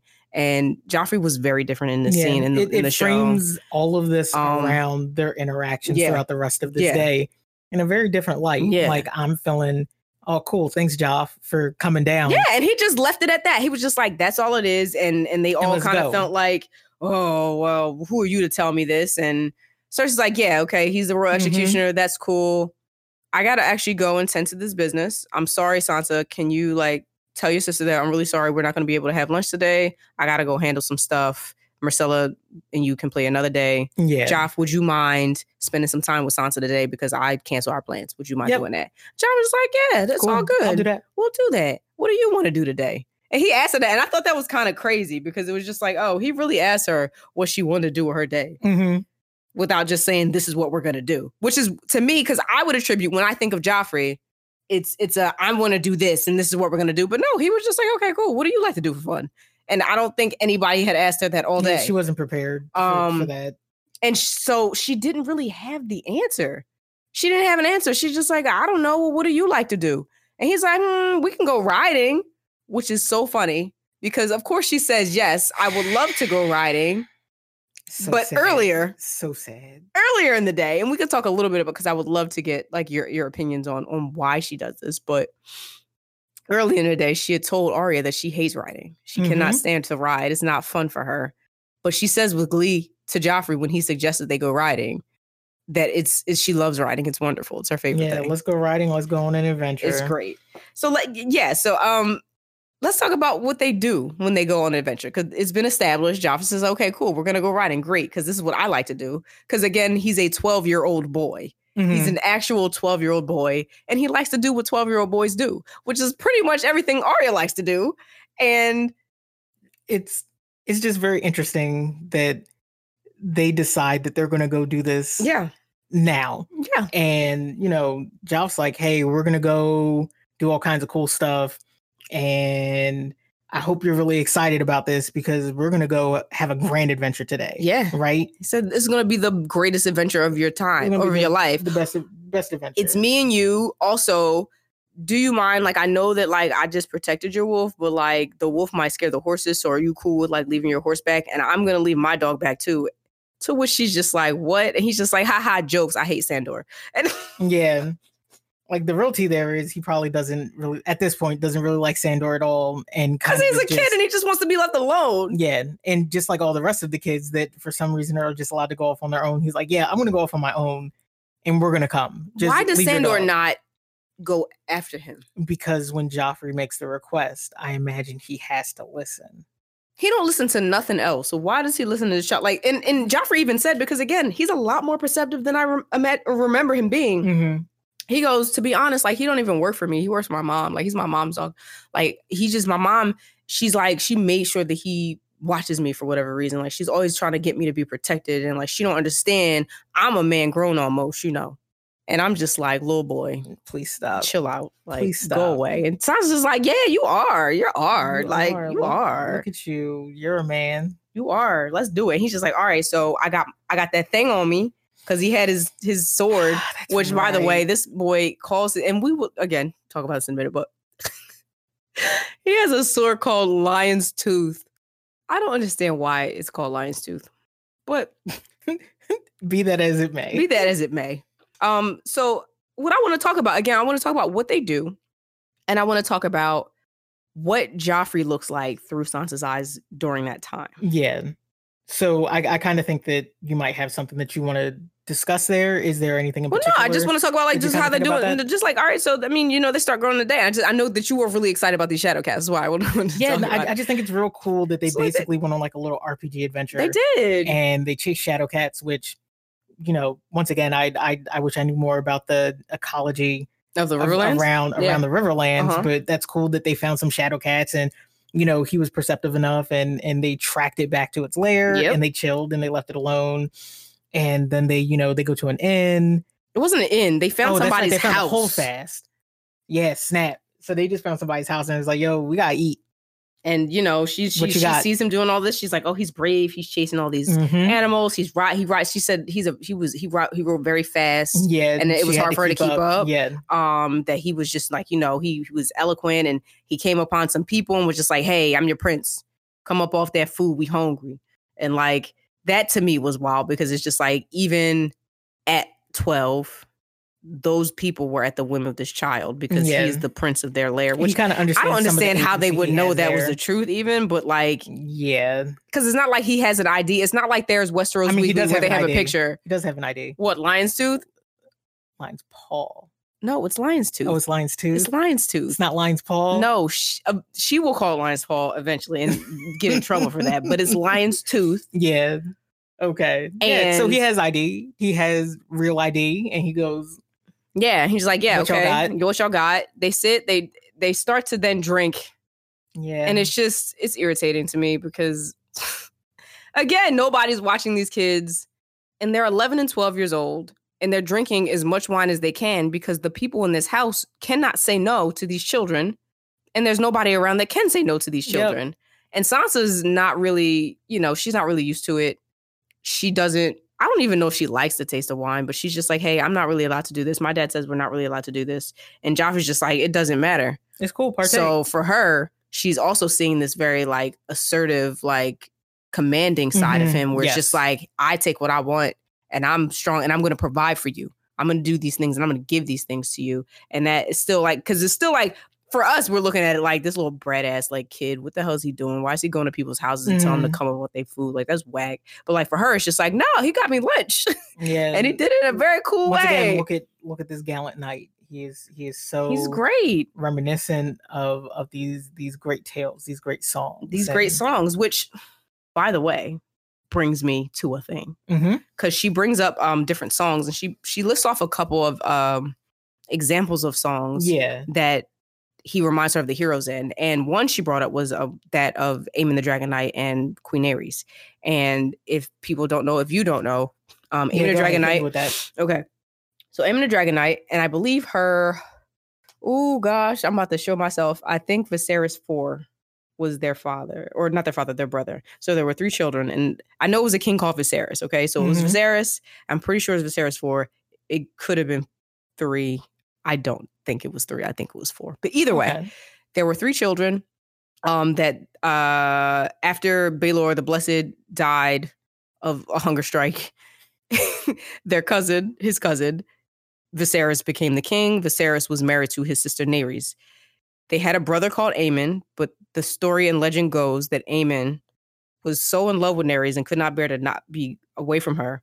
When their brother married her forcefully because he was the oldest, he got to marry her because Targaryens like to marry brother to sister. If y'all don't know that, that's just what it is at this point for them. He became a Kingsguard to stay close to her always and to protect her. Yeah. And there are songs written about them because it's supposed to be a great love. But Sansa then talks about the evil slander surrounding them because a lot of people, there were rumors at the time, and I would imagine that they've continued into modern day Westeros, that the son of Naerys and Viserys, Prince Daeron, was not the son of them. Oh, but actually, he was the son of Aemon. Oh, scandalous. Which then led Viserys to then name his bastard son Daemon Blackfyre. Oh, okay. Like he gave him Blackfyre the sword, and that's what started the whole Blackfyre rebellions. But anyway, she's saying that this is evil slander because it's looked down upon in Westeros to say that, oh, like the queen had not only an extramarital affair, but she had an extramarital affair with her brother that wasn't her husband, which is crazy to me because like no, they were all related, but that the queen would have a child with her brother and pretend that he was the heir. And I found it very funny because we all know that Joffrey is not the son of Robb Baratheon, but he is in fact the product of a relationship between Queen Cersei and her twin brother Jaime, who is also a Kingsguard. Oh, so yeah, that parallels exactly. Like, it's like all the way there. So it's just funny that exactly. That she sees that and there's this glowing. But no, it's just the fact that she never knew. She doesn't know because here's the thing: she knows a little bit about the story, but she has no idea that specific story describes Joffrey is literally the evil slander. Yeah, he's the slander. Like that fits there. So it's just it's very, and it'll all come to light. But I just thought that was kind of crazy, and I wonder if at that point Martin had already started to write the like Targaryen histories and had like I wonder who came first, Aemon and Daenerys or Jaime and Cersei. I just wonder how that came. But it's very interesting. Yeah, no, that's real cool. But speaking of evil slander, Joffrey, I just thought it was crazy because like watching him through Sansa's eyes, we see him as very gallant. And I'm not to say that I don't want to take away from the fact that that's how he is, because I think that is probably a part of how he is.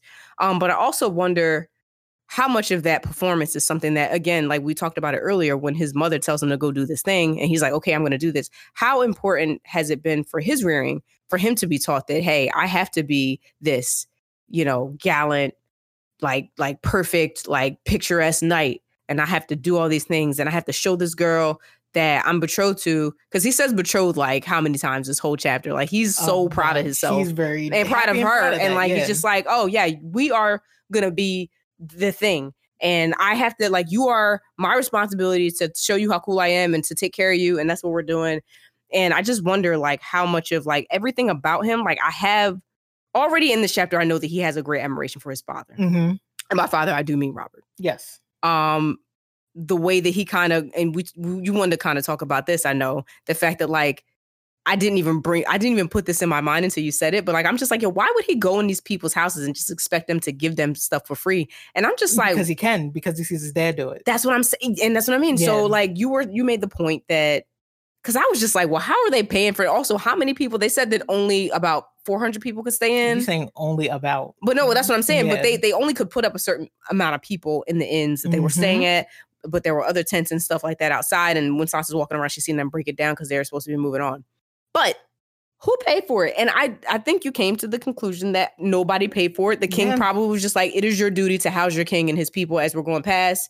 I'm the king and like I let you live in my land. So this is what you're supposed to do. Hey, so on commission. Thanks. Yeah. Thanks. So it's very interesting because he's mimicking Robert in the sense that like my dad can do it. I can do it too. Like he says, this is ours. It's literally like, bad example, but it's like when Mufasa tells Simba, because he's a little lion, to get it. But anyway, look at all this in front of you. Yeah, and he's just like, everything the light touches is yours, like, and you'll own it, and this will all be yours. And I think that that's basically how he has been brought up. He set a standard for him at this point where he knows kind of where his privilege lies and what he's allowed to do with that privilege. Yeah. And a lot of that privilege, being a young man who believes himself to be man grown. Yeah. Yep. They give him every indication and an indicator right now that he is. So here's how you should act when you do that. When you do these things. It's funny because we always see and say to ourselves, like, look how much children get out of these things. Yep. And how much they actually know based on the things that they see and we don't know that they see. Yep. But he mirrors his father, Robert, so much to a T that he just exudes all that energy. He does. That comes from him. But like unbeknownst to him, he also by proxy is absolutely the spitting image of his father. His biological father, Jaime. And it's just so wild to me that he can be both of those men at the same time without knowing that he's doing that. Yep. Yeah. And that's the thing I wanted to get to. So he's very clearly like mimicking Robert down to the I'm going to drink as much as I want. Yep. And I'm going to do what I want, because he sees his father overindulge all the exactly. It's nothing but excess. That's all he sees all the time. And drinking is like, that's all he sees every day, all the time, every minute. Yeah. You know what I mean? And he's just like, well, wine is just what big boys do. That's what, grown kings do that. That's what they do. And like, at this point, I don't want to say, because I don't know if Cersei has begun to fall into her alcoholism yet. I'm not sure. Because I know that there was a time in which she kind of was disgusted by Robert for doing it, and then she in turn starts to become an alcoholic herself. I don't know, but I would imagine that nobody's watching these kids. Yeah, but no. What I mean is, I can't say that. Oh, well, he sees both his mother and father partake, but it's very likely that he also sees his mother partake in drinking as well. I'm not sure yet, but when you said that he also exudes Jaime energy, that's why I start laughing about Lion's Tooth, because I'm just like, one, who gave him the sword? And it's funny because under any other circumstance, Joffrey claims himself as a Baratheon. He's proud of it. He wears both his mother's father's colors proudly, but his sword is named for a lion, has a lion's head pommel. Yeah. And it's just like, I'm thinking like, how much influence does not just Jaime, because Jaime, I wouldn't imagine, because Jaime actively tries not to, and Cersei actively is just like, hey, I don't want you to have too much. But Jaime specifically actively tries to not have any interaction with this kid. But how much influence does his grandfather have on him yet? Like, how much, like, does Joffrey hold his grandfather also in high esteem? Because you got to think about it. He hears these tales of his dad, which we'll get to later, but he's never seen his father as this fearsome warrior. But he knows his grandfather. Like, people still talk about Tywin to this day as, oh, he 50, but he looked 20. He's I think that there's probably a lot there where they know how he is. Yeah. And they can then impart that onto Joffrey. And like you said, where'd the sword come from? For probably came from Tywin. From Tywin. That's what I was thinking. Because I'm just that's the or do you think Cersei got him? It was either Cersei or Tywin. I mean, it was another way to show their prowess. Yeah. Because I don't think that Robert would ever give his son a sword with a lion's head. There was probably knowing Robert, he probably would have only ever had wanted to give him a real warhammer. And Joffrey couldn't have dealt with that.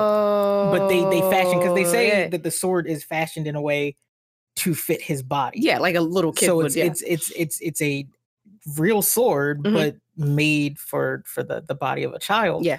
So yeah, that seems like the kind of extravagance that a loving grandfather goes out of his way to do. Yeah. And the lion's head pommel is kind of the cap on the top of that cake to let me know and just remind me just how much influence the Lannister side of his family still has on his upbringing and kind of his heritage. Because like in a lot of cases, like you see the Stark children, most of them don't talk about their Tully heritage. Like other than like in passing, like, hey, we kind of look like Tullys. And that's it. But there's no, hey, we need to have an understanding of both of our houses. That's where interesting. here, there is a very real duality that exists within Joffrey. Yeah, and he has contact with both sides of his family, like almost daily, I would say. Like because he interacts with Renly. Him and Renly have a relationship. It's not like the best, but like, here's the thing. So I don't want to say like, and I've read people saying like, well, like, well, it's either Joffrey's a brat and haha, good on Renly for getting on him, or Renly's a bully. And it's just like, Renly is all of 19 or 20 himself. Yeah. So he's acting he's just like, he's an older brother. He's just like, you're annoying. Go away, you little fly. You just, you're whack. And Joffrey's just like, I'm not taking that from you. I'm not doing it. But yeah, it was interesting because I saw that, and then just seeing how Sansa sees him, because Sansa, I would imagine, is seeing a lot of the Lannister like characteristics, only because, and I say this because like, you talked earlier about her seeing Renly. Yes. And if Sansa's gauging what knighthood is on the pretty, like, able-bodied knights of the time, she's not looking at Robert. And when she sees Joffrey, she doesn't see Robert. She sees Jaime, probably. Yeah, probably. And I wonder how, because this is how she sees him, and that's the part that we're really exploring. But I also am just really interested in, I wonder how he sees himself. Yeah. So, yeah. Still interesting, very interesting food for thought. Yeah. And one, not to spend too much time on Joffrey, but like so much of the back half of this chapter ends up having Joffrey as a focal point because of the way that Sansa feels and kind of the way that Sansa ends up molding a lot of her expectations around Joffrey up to this point. Yeah. Now finally being in a position where she can be around Joffrey, she kind of falls into the trap that I feel like maybe a lot of young ladies are taught to at this point, right? Yeah. Where it's, hey, this guy wants to go do this thing. He may have asked you what you wanted to do, but really you should just agree and do what he says. And I'm a little disheartened and sad, of course, by the fact that even at 11, she already has it pre-baked to just say, hey, the thing that you want to do is the right thing, and I'm excited to do and that. I want to do this, even though, and then she has thoughts because she is uncomfortable. She doesn't like riding the horse, makes her uncomfortable. She doesn't really want to do it. Be dirty. She don't want to be dirty. Nope. But she's doing all this because, again, it is expected of her to make sure that her future husband is happy. It is expected of her to be appeasing to men in all manner of ways. You know what I'm saying? And I don't mean like, obviously, it's not like that. But I mean specifically here, she's already being taught, and he's already being taught. Because here's the thing. He doesn't ask her twice. He does not ask her twice. Like, okay, cool, whatever. He's just like, cool. So he already, again, it's everybody in his entire life has been made to kind of acquiesce to what it is that he wants. And he's been putting up, except for his father, which we'll get into that. Boy, howdy. But everybody has kind of bent their will to him. Yes. And Sansa is just another person in that line that is expected to kind of do that. Now, I don't know what it would have been like had she said no. We don't know, but she didn't. So yeah, I like you said, it's very sad that she's already starting to kind of lose bits and pieces of her personality, which I think, again, is reflected in the fact that she will lose her wolf very soon. And she will not have that bond and that, again, outward sense of bravery and assertiveness that comes along with having a dire wolf at your side. And it really forms the way that her story goes from here on out. So moving on. So they're still riding, and I know you wanted to bring this up because they're riding, they leave, and at this point, these are two drunk children. I need to say that they're two tiny drunk people, and they're riding horses still. One of which has a sword on his hip. Yep. And Sansa's still not feeling it, but Joffrey's like telling her stories. He's talking to her, and he's singing. He's singing his little heart out. He's just going in. He's just singing. And Sansa says his voice was so sweet. And he's such a pretty singer. And I just think that that's also funny because it's just like also opposite of everything you think about Joffrey. Because it's just like when you think of Joffrey, you think of somebody who is just so just unnecessarily cruel at times. And just like takes nothing but delight in anything that everybody else would find horror in. You get the harshness, like almost the like insanely super adult reflections. But here it's here's the thing. I don't know. And I will preface this with, I know that it is not as harsh as it is in the show. I've more recently seen show Joffrey than I have seen book Joffrey, so it could very well be. I know he does horrible things, but I don't think that they're actually, I know for a fact that they're not to an extent. Yeah, but we're also just discussing like right now in the present moment, and it's not like he's doing something other than like I just riding this horse. He's not really trying to endanger Sansa. No, but what I'm saying is it was funny to see somebody who usually you have this image of them be just so content and happy and singing, which by the way is usually attributed to a very feminine fate, like feminine traits. That's real cool that he does it, and that's what I'm. Not even her. I'm saying, like, it's just like when you think about princes and knights and things like that, they talk about their sword power. So Joffrey kind of, what I'm saying is he embodies like the best of both femininity and masculinity in a way. Yeah. Like, it's just like he's the son that fathers would want because he's brave. He fights with a sword. He goes out and does his thing. But he also is just like, sometimes I like to be soft. Yeah, and I like cakes. He's the son that moms can be proud of as well. Yeah, it's kind of funny. Yeah, but I wonder what that's like. But anyway, we have these drunk kids. Kids, and he's just like, yo, you know what? I hear some water. You know what I think? I think the trident's close. I think we need to check it out. And she's like, again. Yeah, she's like, again with this trident. Why does anyone care about this? Why? Seriously, Arya was going on about the trident too.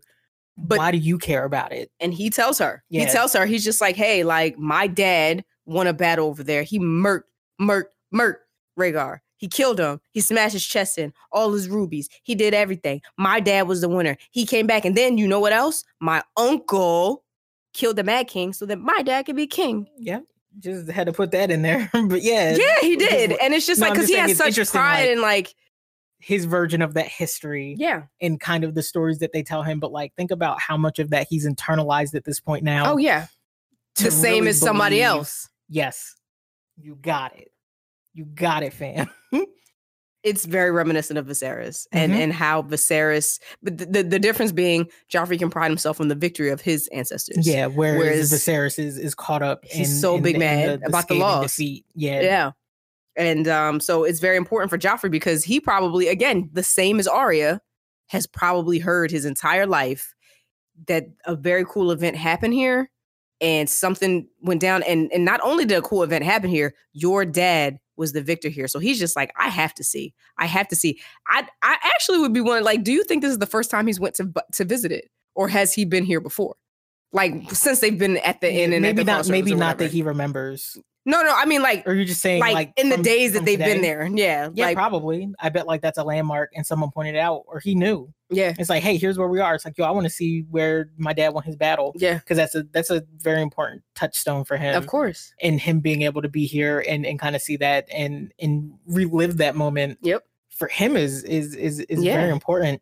And I think once again, another thing that bleeds into this entire scene with him being like, yo, I think that, you know, like we're real close to the Trident. He hears noise, and that noise being a thing where normally you're ready for noise to be a symbol of the unknown or danger. And he doesn't shy away from that. No. He goes, that might be something. Again, let's go towards adventure. So once again, he is so sickeningly, I'm not going to say sickeningly, but he is really just the two of them. Yep. And he races to the noise. Yep. And what does he find? He finds a little girl and a little boy fighting with sticks. Yep. Little boy smacks the little girl in the knuckles. She's hurt. Sansa, who said she wanted to turn around, but she had no choice but to go. Yes. Continued to follow. She continued to follow, and she's just like, oh my gosh. She's like, Arya, what are you doing? Joffrey's just like, wait, Arya, like, is this your sister? So his instinct, his drunk little 12-year-old self, is to be like, all right, I got to do something about this because this is not correct. This is not how we do things. So before we get into the incident itself, Arya is there with Micah. Yes. Micah is the son of a butcher, local butcher, I would guess. I'm pretty sure he's local. And she's met him while she's been there. They're traveling. He is small folk. He is not titled. His father does not have a name. He probably doesn't have a last name, but he is someone that just because they are children of like minds, Arya befriended. Yeah, they're hanging out. They're chilling. And she's asked him to kind of, you know, play with him because she never gets to play sticks with anybody. Nobody wants to play nice with her. She asked Sansa. Sansa was not interested. The same way, though, that Arya was not interested in doing what Sansa wanted to do. I have to be fair. No, she definitely said, no, I'm not doing that. And as they come up, Arya is just like, hey, you have to not be here right now. Why are you here? You didn't want to come when I asked you to come. Why did you come? And Sansa's just like, before she can even answer, Joffrey swings off his horse with his sword already drawn. He draws his horn. I'm like, he could have sliced that horse, but he didn't care. He got his little butt down off of this horse, and he comes up and he's just like, hey, are you hitting girls? Like, are you hitting my lady sister? Like, what is you doing, bro? Like, is that your sword? Poor dude. You poor. And Mike is just like, dog, I want no smoke. Like, I want no smoke. And like, Sansa's terrified because she, like, first of all, she's a lot like her dad. She does not like conflict. She does not like danger. She does not like to be in the middle of anything that is uncertain. She likes her certainty and her safety.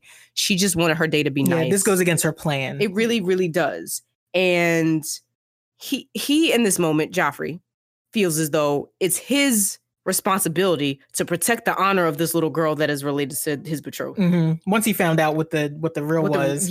Now, here's the thing. We could argue for days about whether or not he was going to accost this boy in the first place. He probably would. Well, I don't want to say probably. See, we don't know. I can't say because it's not like he accosted him. Until we get the information. We get the information that he knows that it's Arya. So I don't know. I would like to think that he wouldn't. We don't get that version. We don't know. We don't have a Joffrey POV, so I have no clue. Yeah. And people will be like, "You're defending Joffrey." It's not about defending Joffrey. I mean, in a way, it is about. Moment, yes, it makes sense to do so because what he's doing and what George has done to kind of set the stage right here is You've given me every clear indicator that he is understanding and he is respectful and he's kind of just making sure that he does things by the book the way that he has been told to. Yeah. He follows these to a T, and probably a part of that code is also making sure that he protects his. And that's another thing. So we're talking about sense. It does make sense. And I agree with you. I'm saying no, you're absolutely correct. One, it sucks though that he would even think, because he's already being taught, again, the way she's being taught to be obedient and subservient, he's being taught that she's his property. And that's not good. That's not good at all. Like, Arya didn't ask for your help. Sansa does not belong to you, but he thinks, first of all, he's been taught that everyone belongs to him. Yeah, so he's taking it. And that's from Robert and his mother. They've taught him these things. And he just feels as though, again, he is not even just the highborn, but the highest born. He is the crown prince of this. He is going to be king, period. Yeah, so what do you do now? He sees this little poor boy, this small folk child, who, by the way, is older than Arya and older than Joff and bigger than Joff. But because he has no name, he has no ranking in this world, he has to basically beg this boy that has a knife or a sword drawn on him. And that's what I mean. Like, Micah, I don't want to, just because I understand why Joffrey's, this is what I meant by that. Because I understand why Joffrey's doing it, it doesn't mean that Micah's life is expendable. Oh, it doesn't not at mean all. That I don't believe that. No, I know you don't. I know you don't. I know. That's what I was trying to say. Joffrey in this instance has agency. Yes. So he can move forward through this. Yes. While being able to do the things that he's kind of been preconditioned to understand that he's allowed to do. That he's allowed to do. In this situation, it's like, I gotta do right by Sansa. She's right there on that horse. Yes. You're not just she done got off and screaming now. You're really not going to disrespect her sister here. No. And he is day drunk. No, he's so drunk. He's day drunk and he is just livid about what is happening now. And Arya steps in and it's just like, hey, like, who are you? You go away. Like, you're go away. You can't talk to him like that. And he's like, chill out. And Joffrey is just like, I don't care what you say. Because you're a girl, and that's another thing. He's not really listening to her. Arya's trying to explain it to him, and he's just like, I'm drunk and I'm crazy, I'm wild. And I have a direct quote because he asks Micah why he would do that. Why would you hit her? Why are you doing this? Who gave you the right to do that? And Micah goes, and I'll tell you what he says. He says, she asked me to, my lord, Micah said. She asked me to. Sansa had only to glance at Arya and see the flush on her sister's face to know the boy was telling the truth. But Joffrey was in no mood to listen. The wine had made him wild. Yeah. So I would like to talk about that because before we even get into them fighting, as we know that they do, again, like I said, there are a lot of like social positions at play here that the children already understand. Yes. You know what I'm saying? So it's just like, again, Micah's a pawn in all this. Micah probably and this one, just from how parents in, I was going to say underprivileged, but that's not it. No, like parents that don't have like autonomy and power and things like that are with like, think about how like, even like if you were to go like, you know, being little and you had parents that were like either working for someone and you went to their nicer houses, always just like, hey, don't mess with their things. Don't break their kids. So just be on your best behavior. Very particular rules in place that you cannot break. You can't. And I would imagine that Micah's father probably was like, if you're going to play with this girl, you have to be careful. Do not hurt her. Do not do anything like this. And Micah probably denied Arya at first. Arya was just like, nah, man, we're going to play. Get that stick. We playing. But and he's just like, no. But the thing is, because she has a level of privilege and agency, she's allowed to basically, and I'm not saying that she like forced him, but she doesn't realize it's forcing because he cannot say no to her. Exactly. He cannot say no to her. So it's just like, oh, okay, cool. We're going to play this. And then they forget that they're high lady and peasant because they're kids. They're just kids and they're playing and he forgets himself. And he probably is like so mad at himself that he hit her. But Joffrey comes and it's just like going off and it's just like, this kid had no choice. This kid had no choice at all. On the flip side of that, we have Arya and Sansa who are standing off to the side. Arya is clearly, she's again, because I asked this question in Arya's chapter, has she yet been conditioned to understand her place as a woman or her place as a future woman, her place as a girl? And I don't think at 9, she knows a little bit about it because she knows that things aren't fair, but she doesn't quite know the extent of it. But at 11, Sansa is very clearly, she knows that she has to start to make excuses for why he does things, right? So it's just like, it can't just be that Joffrey's behavior is bad. Well, it's because he's drunk. Now, I do agree that a lot of this is amplified by the fact that his body at 12 years old is not built to hold all this alcohol. He's drunk. Yes. He's drunk. And it's daytime and it's hot. And you know they ain't believing like summer clothes back then. No. So I'm saying back then, like in their environment. He has on, I'm imagining, a full velvet tunic. It's light blue today, so that's cool. That's another thing too. I like the fact that he had like picked out colors that weren't anything to do with any house. He probably liked the color blue. Anyway, that is not important in any way, shape, or form. But the fact that she goes and it's just like, well, I have to excuse this boy's actions by saying that he was drunk or by saying that this is what men do. And we kind of see that Kat do that when she's just like, like men have urges and men have needs and that's understandable and that's fine. And we can excuse away. It's sad that they have to start so young doing things like that, because what Joffrey is doing right now, regardless of the reason, in his mind is right, but it's clearly not, because it's like, it's one thing to if he would have gotten a little argument with Micah being like, look, man, you don't do that. That would have been fine. The way that he kind of shut those people back down there, he didn't have to draw his blade. He didn't have to put the blade to the boy's skin so that it pierced his skin and made him bleed. He didn't have to do that. But he did that anyway because he felt as though I got to protect somebody's honor, because the way that he's been taught to protect honor is with violence. And we're going to talk about that as well. Yeah. Do you want to say anything? Because I have a whole thing to go on with violence in this child. I think what we need to lead into is if you're going to go into the violence, I will talk about that now because things escalate very quickly right after that. So I think it's important to kind of frame that violence. Yeah. So go ahead. I would like to hear what you have to say. And I'm sorry I'm getting so excited about it. No. Thank you. Yeah. I think it's very important to understand the difference in the environments in which the children are also growing up, because like we see with like Arya, like she's feisty and she's very like she'll let it be known when she's displeased and she'll speak up for injustice when she sees it, but her first instinct isn't to always like fight someone. Joffrey's instinct is always to fight, and he's because he's surrounded by violence. And that's why I was asking like how much influence people have around him, and I'll go from the least important to the most important. So you see when we talk about if his grandfather has any, like he knows his grandfather to be the most like well-respected military tactician in the history of his country. He knows that there are literal songs about his grandfather murdering people in their homes and wiping out entire dynasties. And that's a good thing. They play that like all the time at court. So I would imagine, one, that's a good thing. Two, we're going to talk about his uncle Jaime. His nickname is literally the Kingslayer. He literally killed a king. He don't know why, but he just knows that, he did that and it was cool. And that he's the best swordsman of our age and our time. And, he sees him probably in the yard sometimes, training with the rest of the Kingsguard. And it's just like, like, that's the way that you're cool. That's the way you should be. And that's the way you get remembered, is if you're like the best person and you kill people and you do things. And he has these swords and he's trying to emulate these people. And then we go to Robert, who, again, violence on many levels. The reason for Joffrey even wanting to go to the Trident is because his dad killed a person there. His dad murdered somebody there. And I'm not saying that it wasn't war. I'm not saying that that's not what he's supposed to do, because Rhaegar was attacking him as well. Yeah. But he's seeing that his father was able to literally crush the life out of somebody's chest. There's something valiant there. And it's valiant and it's good and that's celebrated. And when you're not like that, it's cool. And also, let's just bring in the elephant in the room. He also sees his father frequently abuse his mother. Yeah. He sees it a lot. Yeah. He knows that when his father is drunk and gets wild and can do whatever he wants, he sometimes hits his mother. There's been times in which his father has abused him.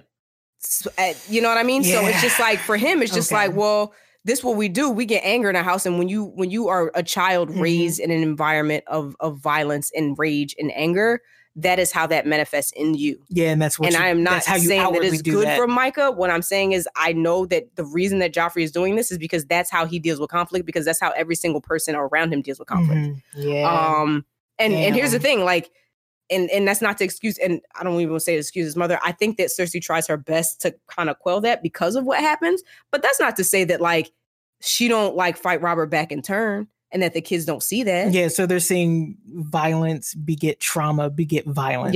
Yes. Yeah, so and that kind of ends up being an answer. And it's the answer for everything. And it's just like, shoot, nobody should do that to us. And, it's crazy. So his answer is to go and do that. So Arya sorry, I know I got so like hype on that, and I'm probably gonna get hype in 2 more minutes when the last part of this happens. But Sansa has never seen anything like it because in her household, there's peace and tranquility. Yeah, and you don't see that. And again, like you see the men training in the yard and all that stuff, but you don't see like they don't have hostility like that in their family unit. They don't have like the things that I would imagine Joffrey sees. Mm-hmm. And people, they always point out, well, where Myrcella and Tom are different. And yeah, they are different because they're not expected to be Joffrey. Nope. But that's a whole nother thing. But anyway, sorry. Do you want to talk about? No, you don't have to keep apologizing. I think that we move right from that and his kind of outward anger towards Micah in this moment. Towards Micah. And Micah doesn't know what to do. He can't do anything in this. Well, Arya decides. Yep. I'm going to step in. I'm going to set this straight. Yep. Because and that is an example of how to use said privilege in a situation. Yeah. Which she understands. And we don't get it from her point of view, but we know that when Sansa says she looks at her sister and she knows it to be true, that Arya probably feels a little bit of guilt. Because she feels like, well, damn, I asked him to do this. Mm-hmm. And now he's being punished for it. So she feels like she has to step in. I have to do this now. I got you in this, man. I'm going to get you out. Yeah. Well, her way of getting it out is... Oh, she swatched Joff right on the head with that, like, the broomstick. Like, she's, like, not even playing games. And, like, so hard so that, like, he's bleeding and he's screaming. And at this point, Sansa, who I feel like had Arya not interacted, would have not been mad at Arya. But now she's mad at both of them. She's screaming at both of them because she's like, y'all are ruining everything. Both of y'all. You, Joffrey, and you, Arya. Y'all are doing the worst. Please stop. Y'all are acting crazy. I'm not really sure what happens to Micah at this point because they don't really talk about it. I mean, he runs off. Okay. Yeah. He straight up runs off. Because it's like at this point, Joffrey's yelling obscenities. He's like, filth. Every curse under the 7 skies is coming out of his mouth. And the horse gets scared. Mm-hmm. One of the horses gets scared. It runs off. And Micah turns tail. He's like, dog, I gotta go. And books it. Mm-hmm. Joffrey at this point has kind of no one else to lash out at. Oh. He's leaking. Oh. Mm. He's leaking. And he decides it's a good idea with his little drunk mind to start swinging at Arya with real steel. Mm-hmm. You like saying that. I love saying it because I've never seen that movie. And I imagine if I see it, I'll be real sad. I like the movie, but we're not talking about that. Yeah, no, I know. But he does this not thinking anything of the consequences of what that means. And that, once again, leads back to how you were talking about he doesn't have to think about what that means. No, not at all. He was assaulted. He is the crown prince. Mm-hmm. He needs to get recompense. He's like, he probably not even thinking about that at a point. He's just like, you did what? Yeah. Nah, forget that. Like, nah, that's it. And he just blind rage starts swinging at this little girl that's so much smaller than him.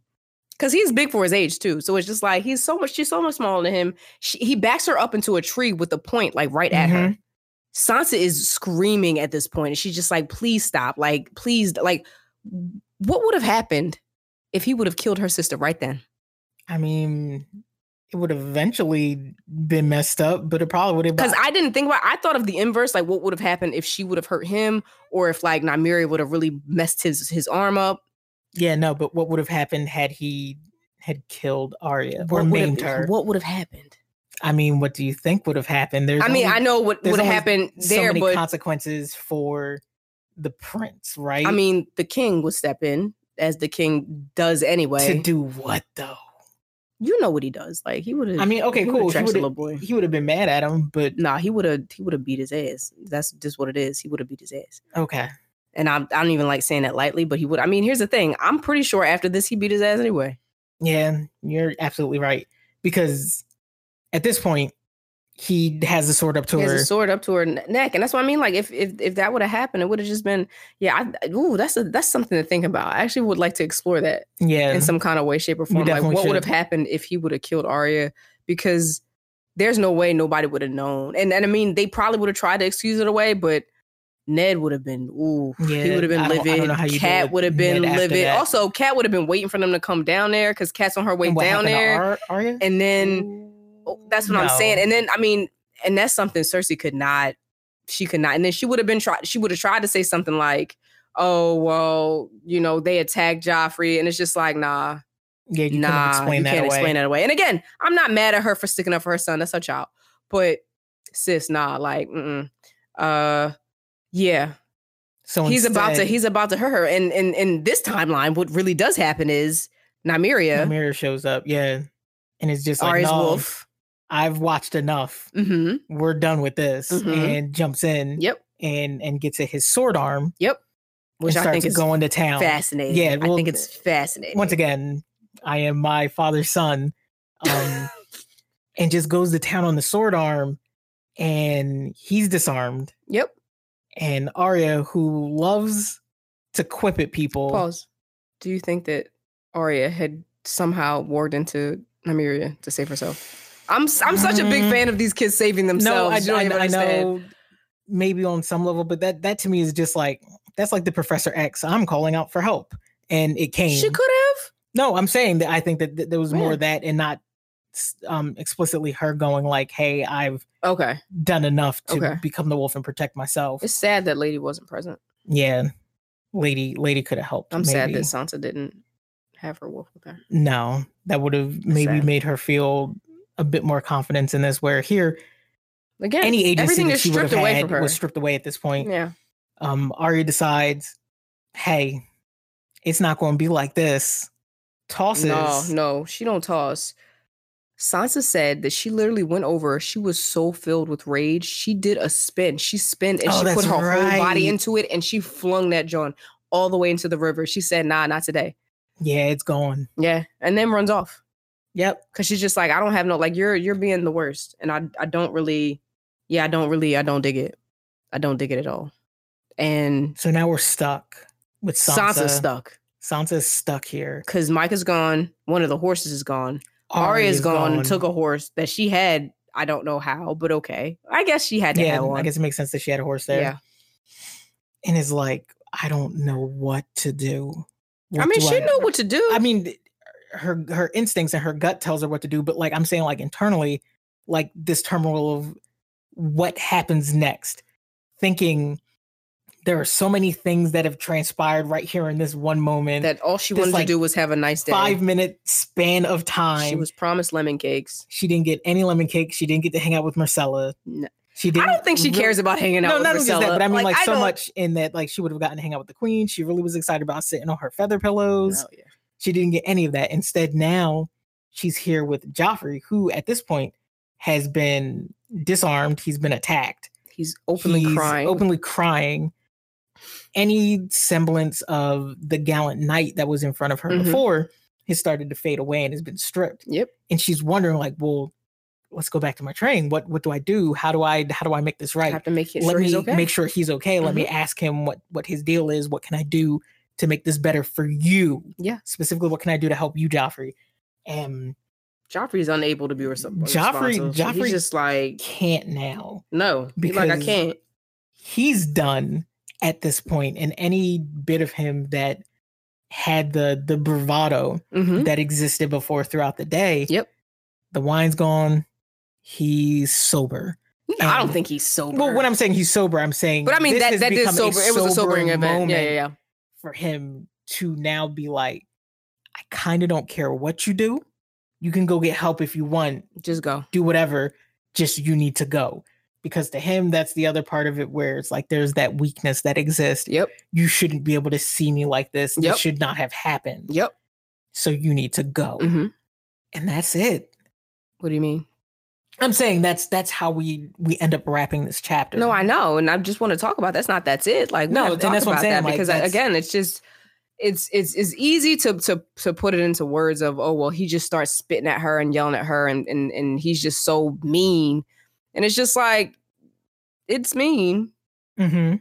However, he's taught that this only happens to weak people. Weak people get defeated. And it's funny because it's kind of like a mirror of the Trident battle in a way. Yeah. You know what I mean? But he lost. His dad won. Yeah. And how do you reconcile for that? Like, how do you reconcile that with yourself? And how do you go then to your father and tell him that you got beat by a girl that was younger than you? Man. You lost your sword. You lost this priceless sword. And I don't know if it was priceless. You think it was priceless? When I say priceless, I mean so much in that, like, a lot went into the making of that sword, like the design of it, making it for a child, like all the things that went into making a sword like that. Very costly, not just something that's just like, hey, we have a sword lying around the castle, you can use this. And him having to have that be part and parcel with the way that he now has to be in front of his dad, right? It just that sucks. What little bit of his ego that was flying high earlier today is no longer there. Gone. And this, I think, if you want to talk about where that cruelty moniker comes from, if we're going to talk about in the timeline, like here's our Splinter, where there's no option for him to go back to a point where Sansa has never seen this version of him, and to have seen him be so handily defeated in that way.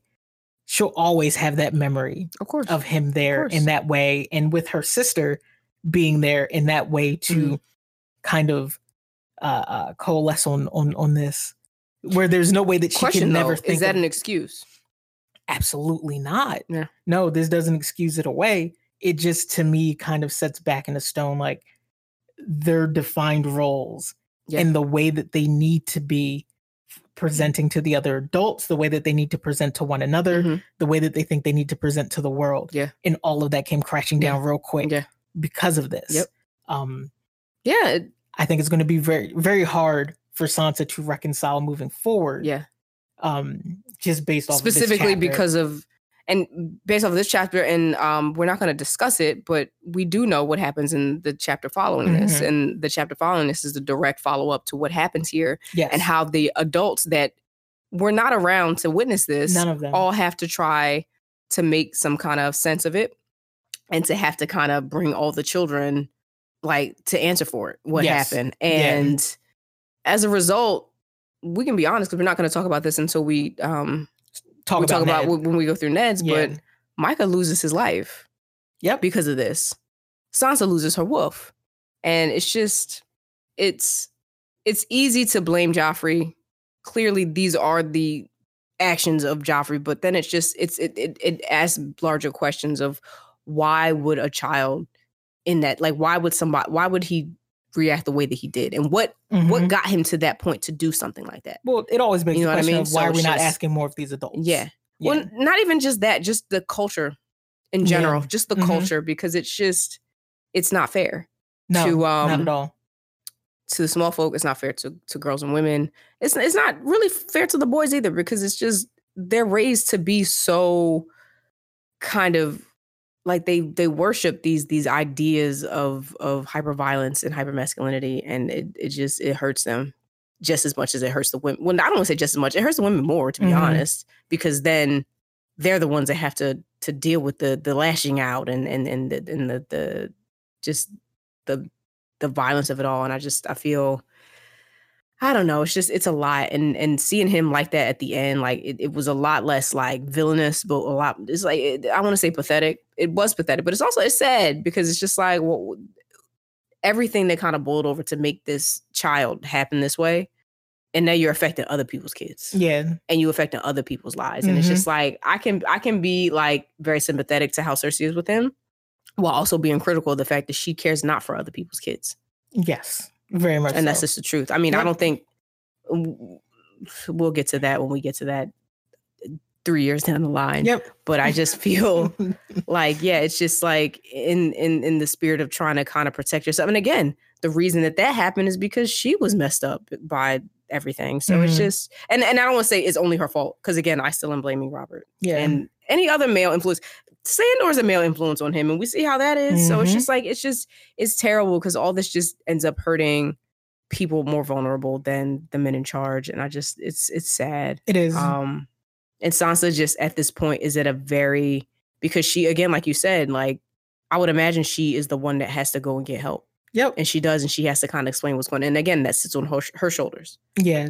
And it sits on her as an 11-year-old girl to take care of this 12-year-old boy, to tell these grown adults what happened, and kind of be the voice of reason in a place that she doesn't really understand. It ends up coming full circle. Yeah. And it's just like, it's hard. And then I'm pressed to say that when we see her the next time, she's not going to be very happy about Arya.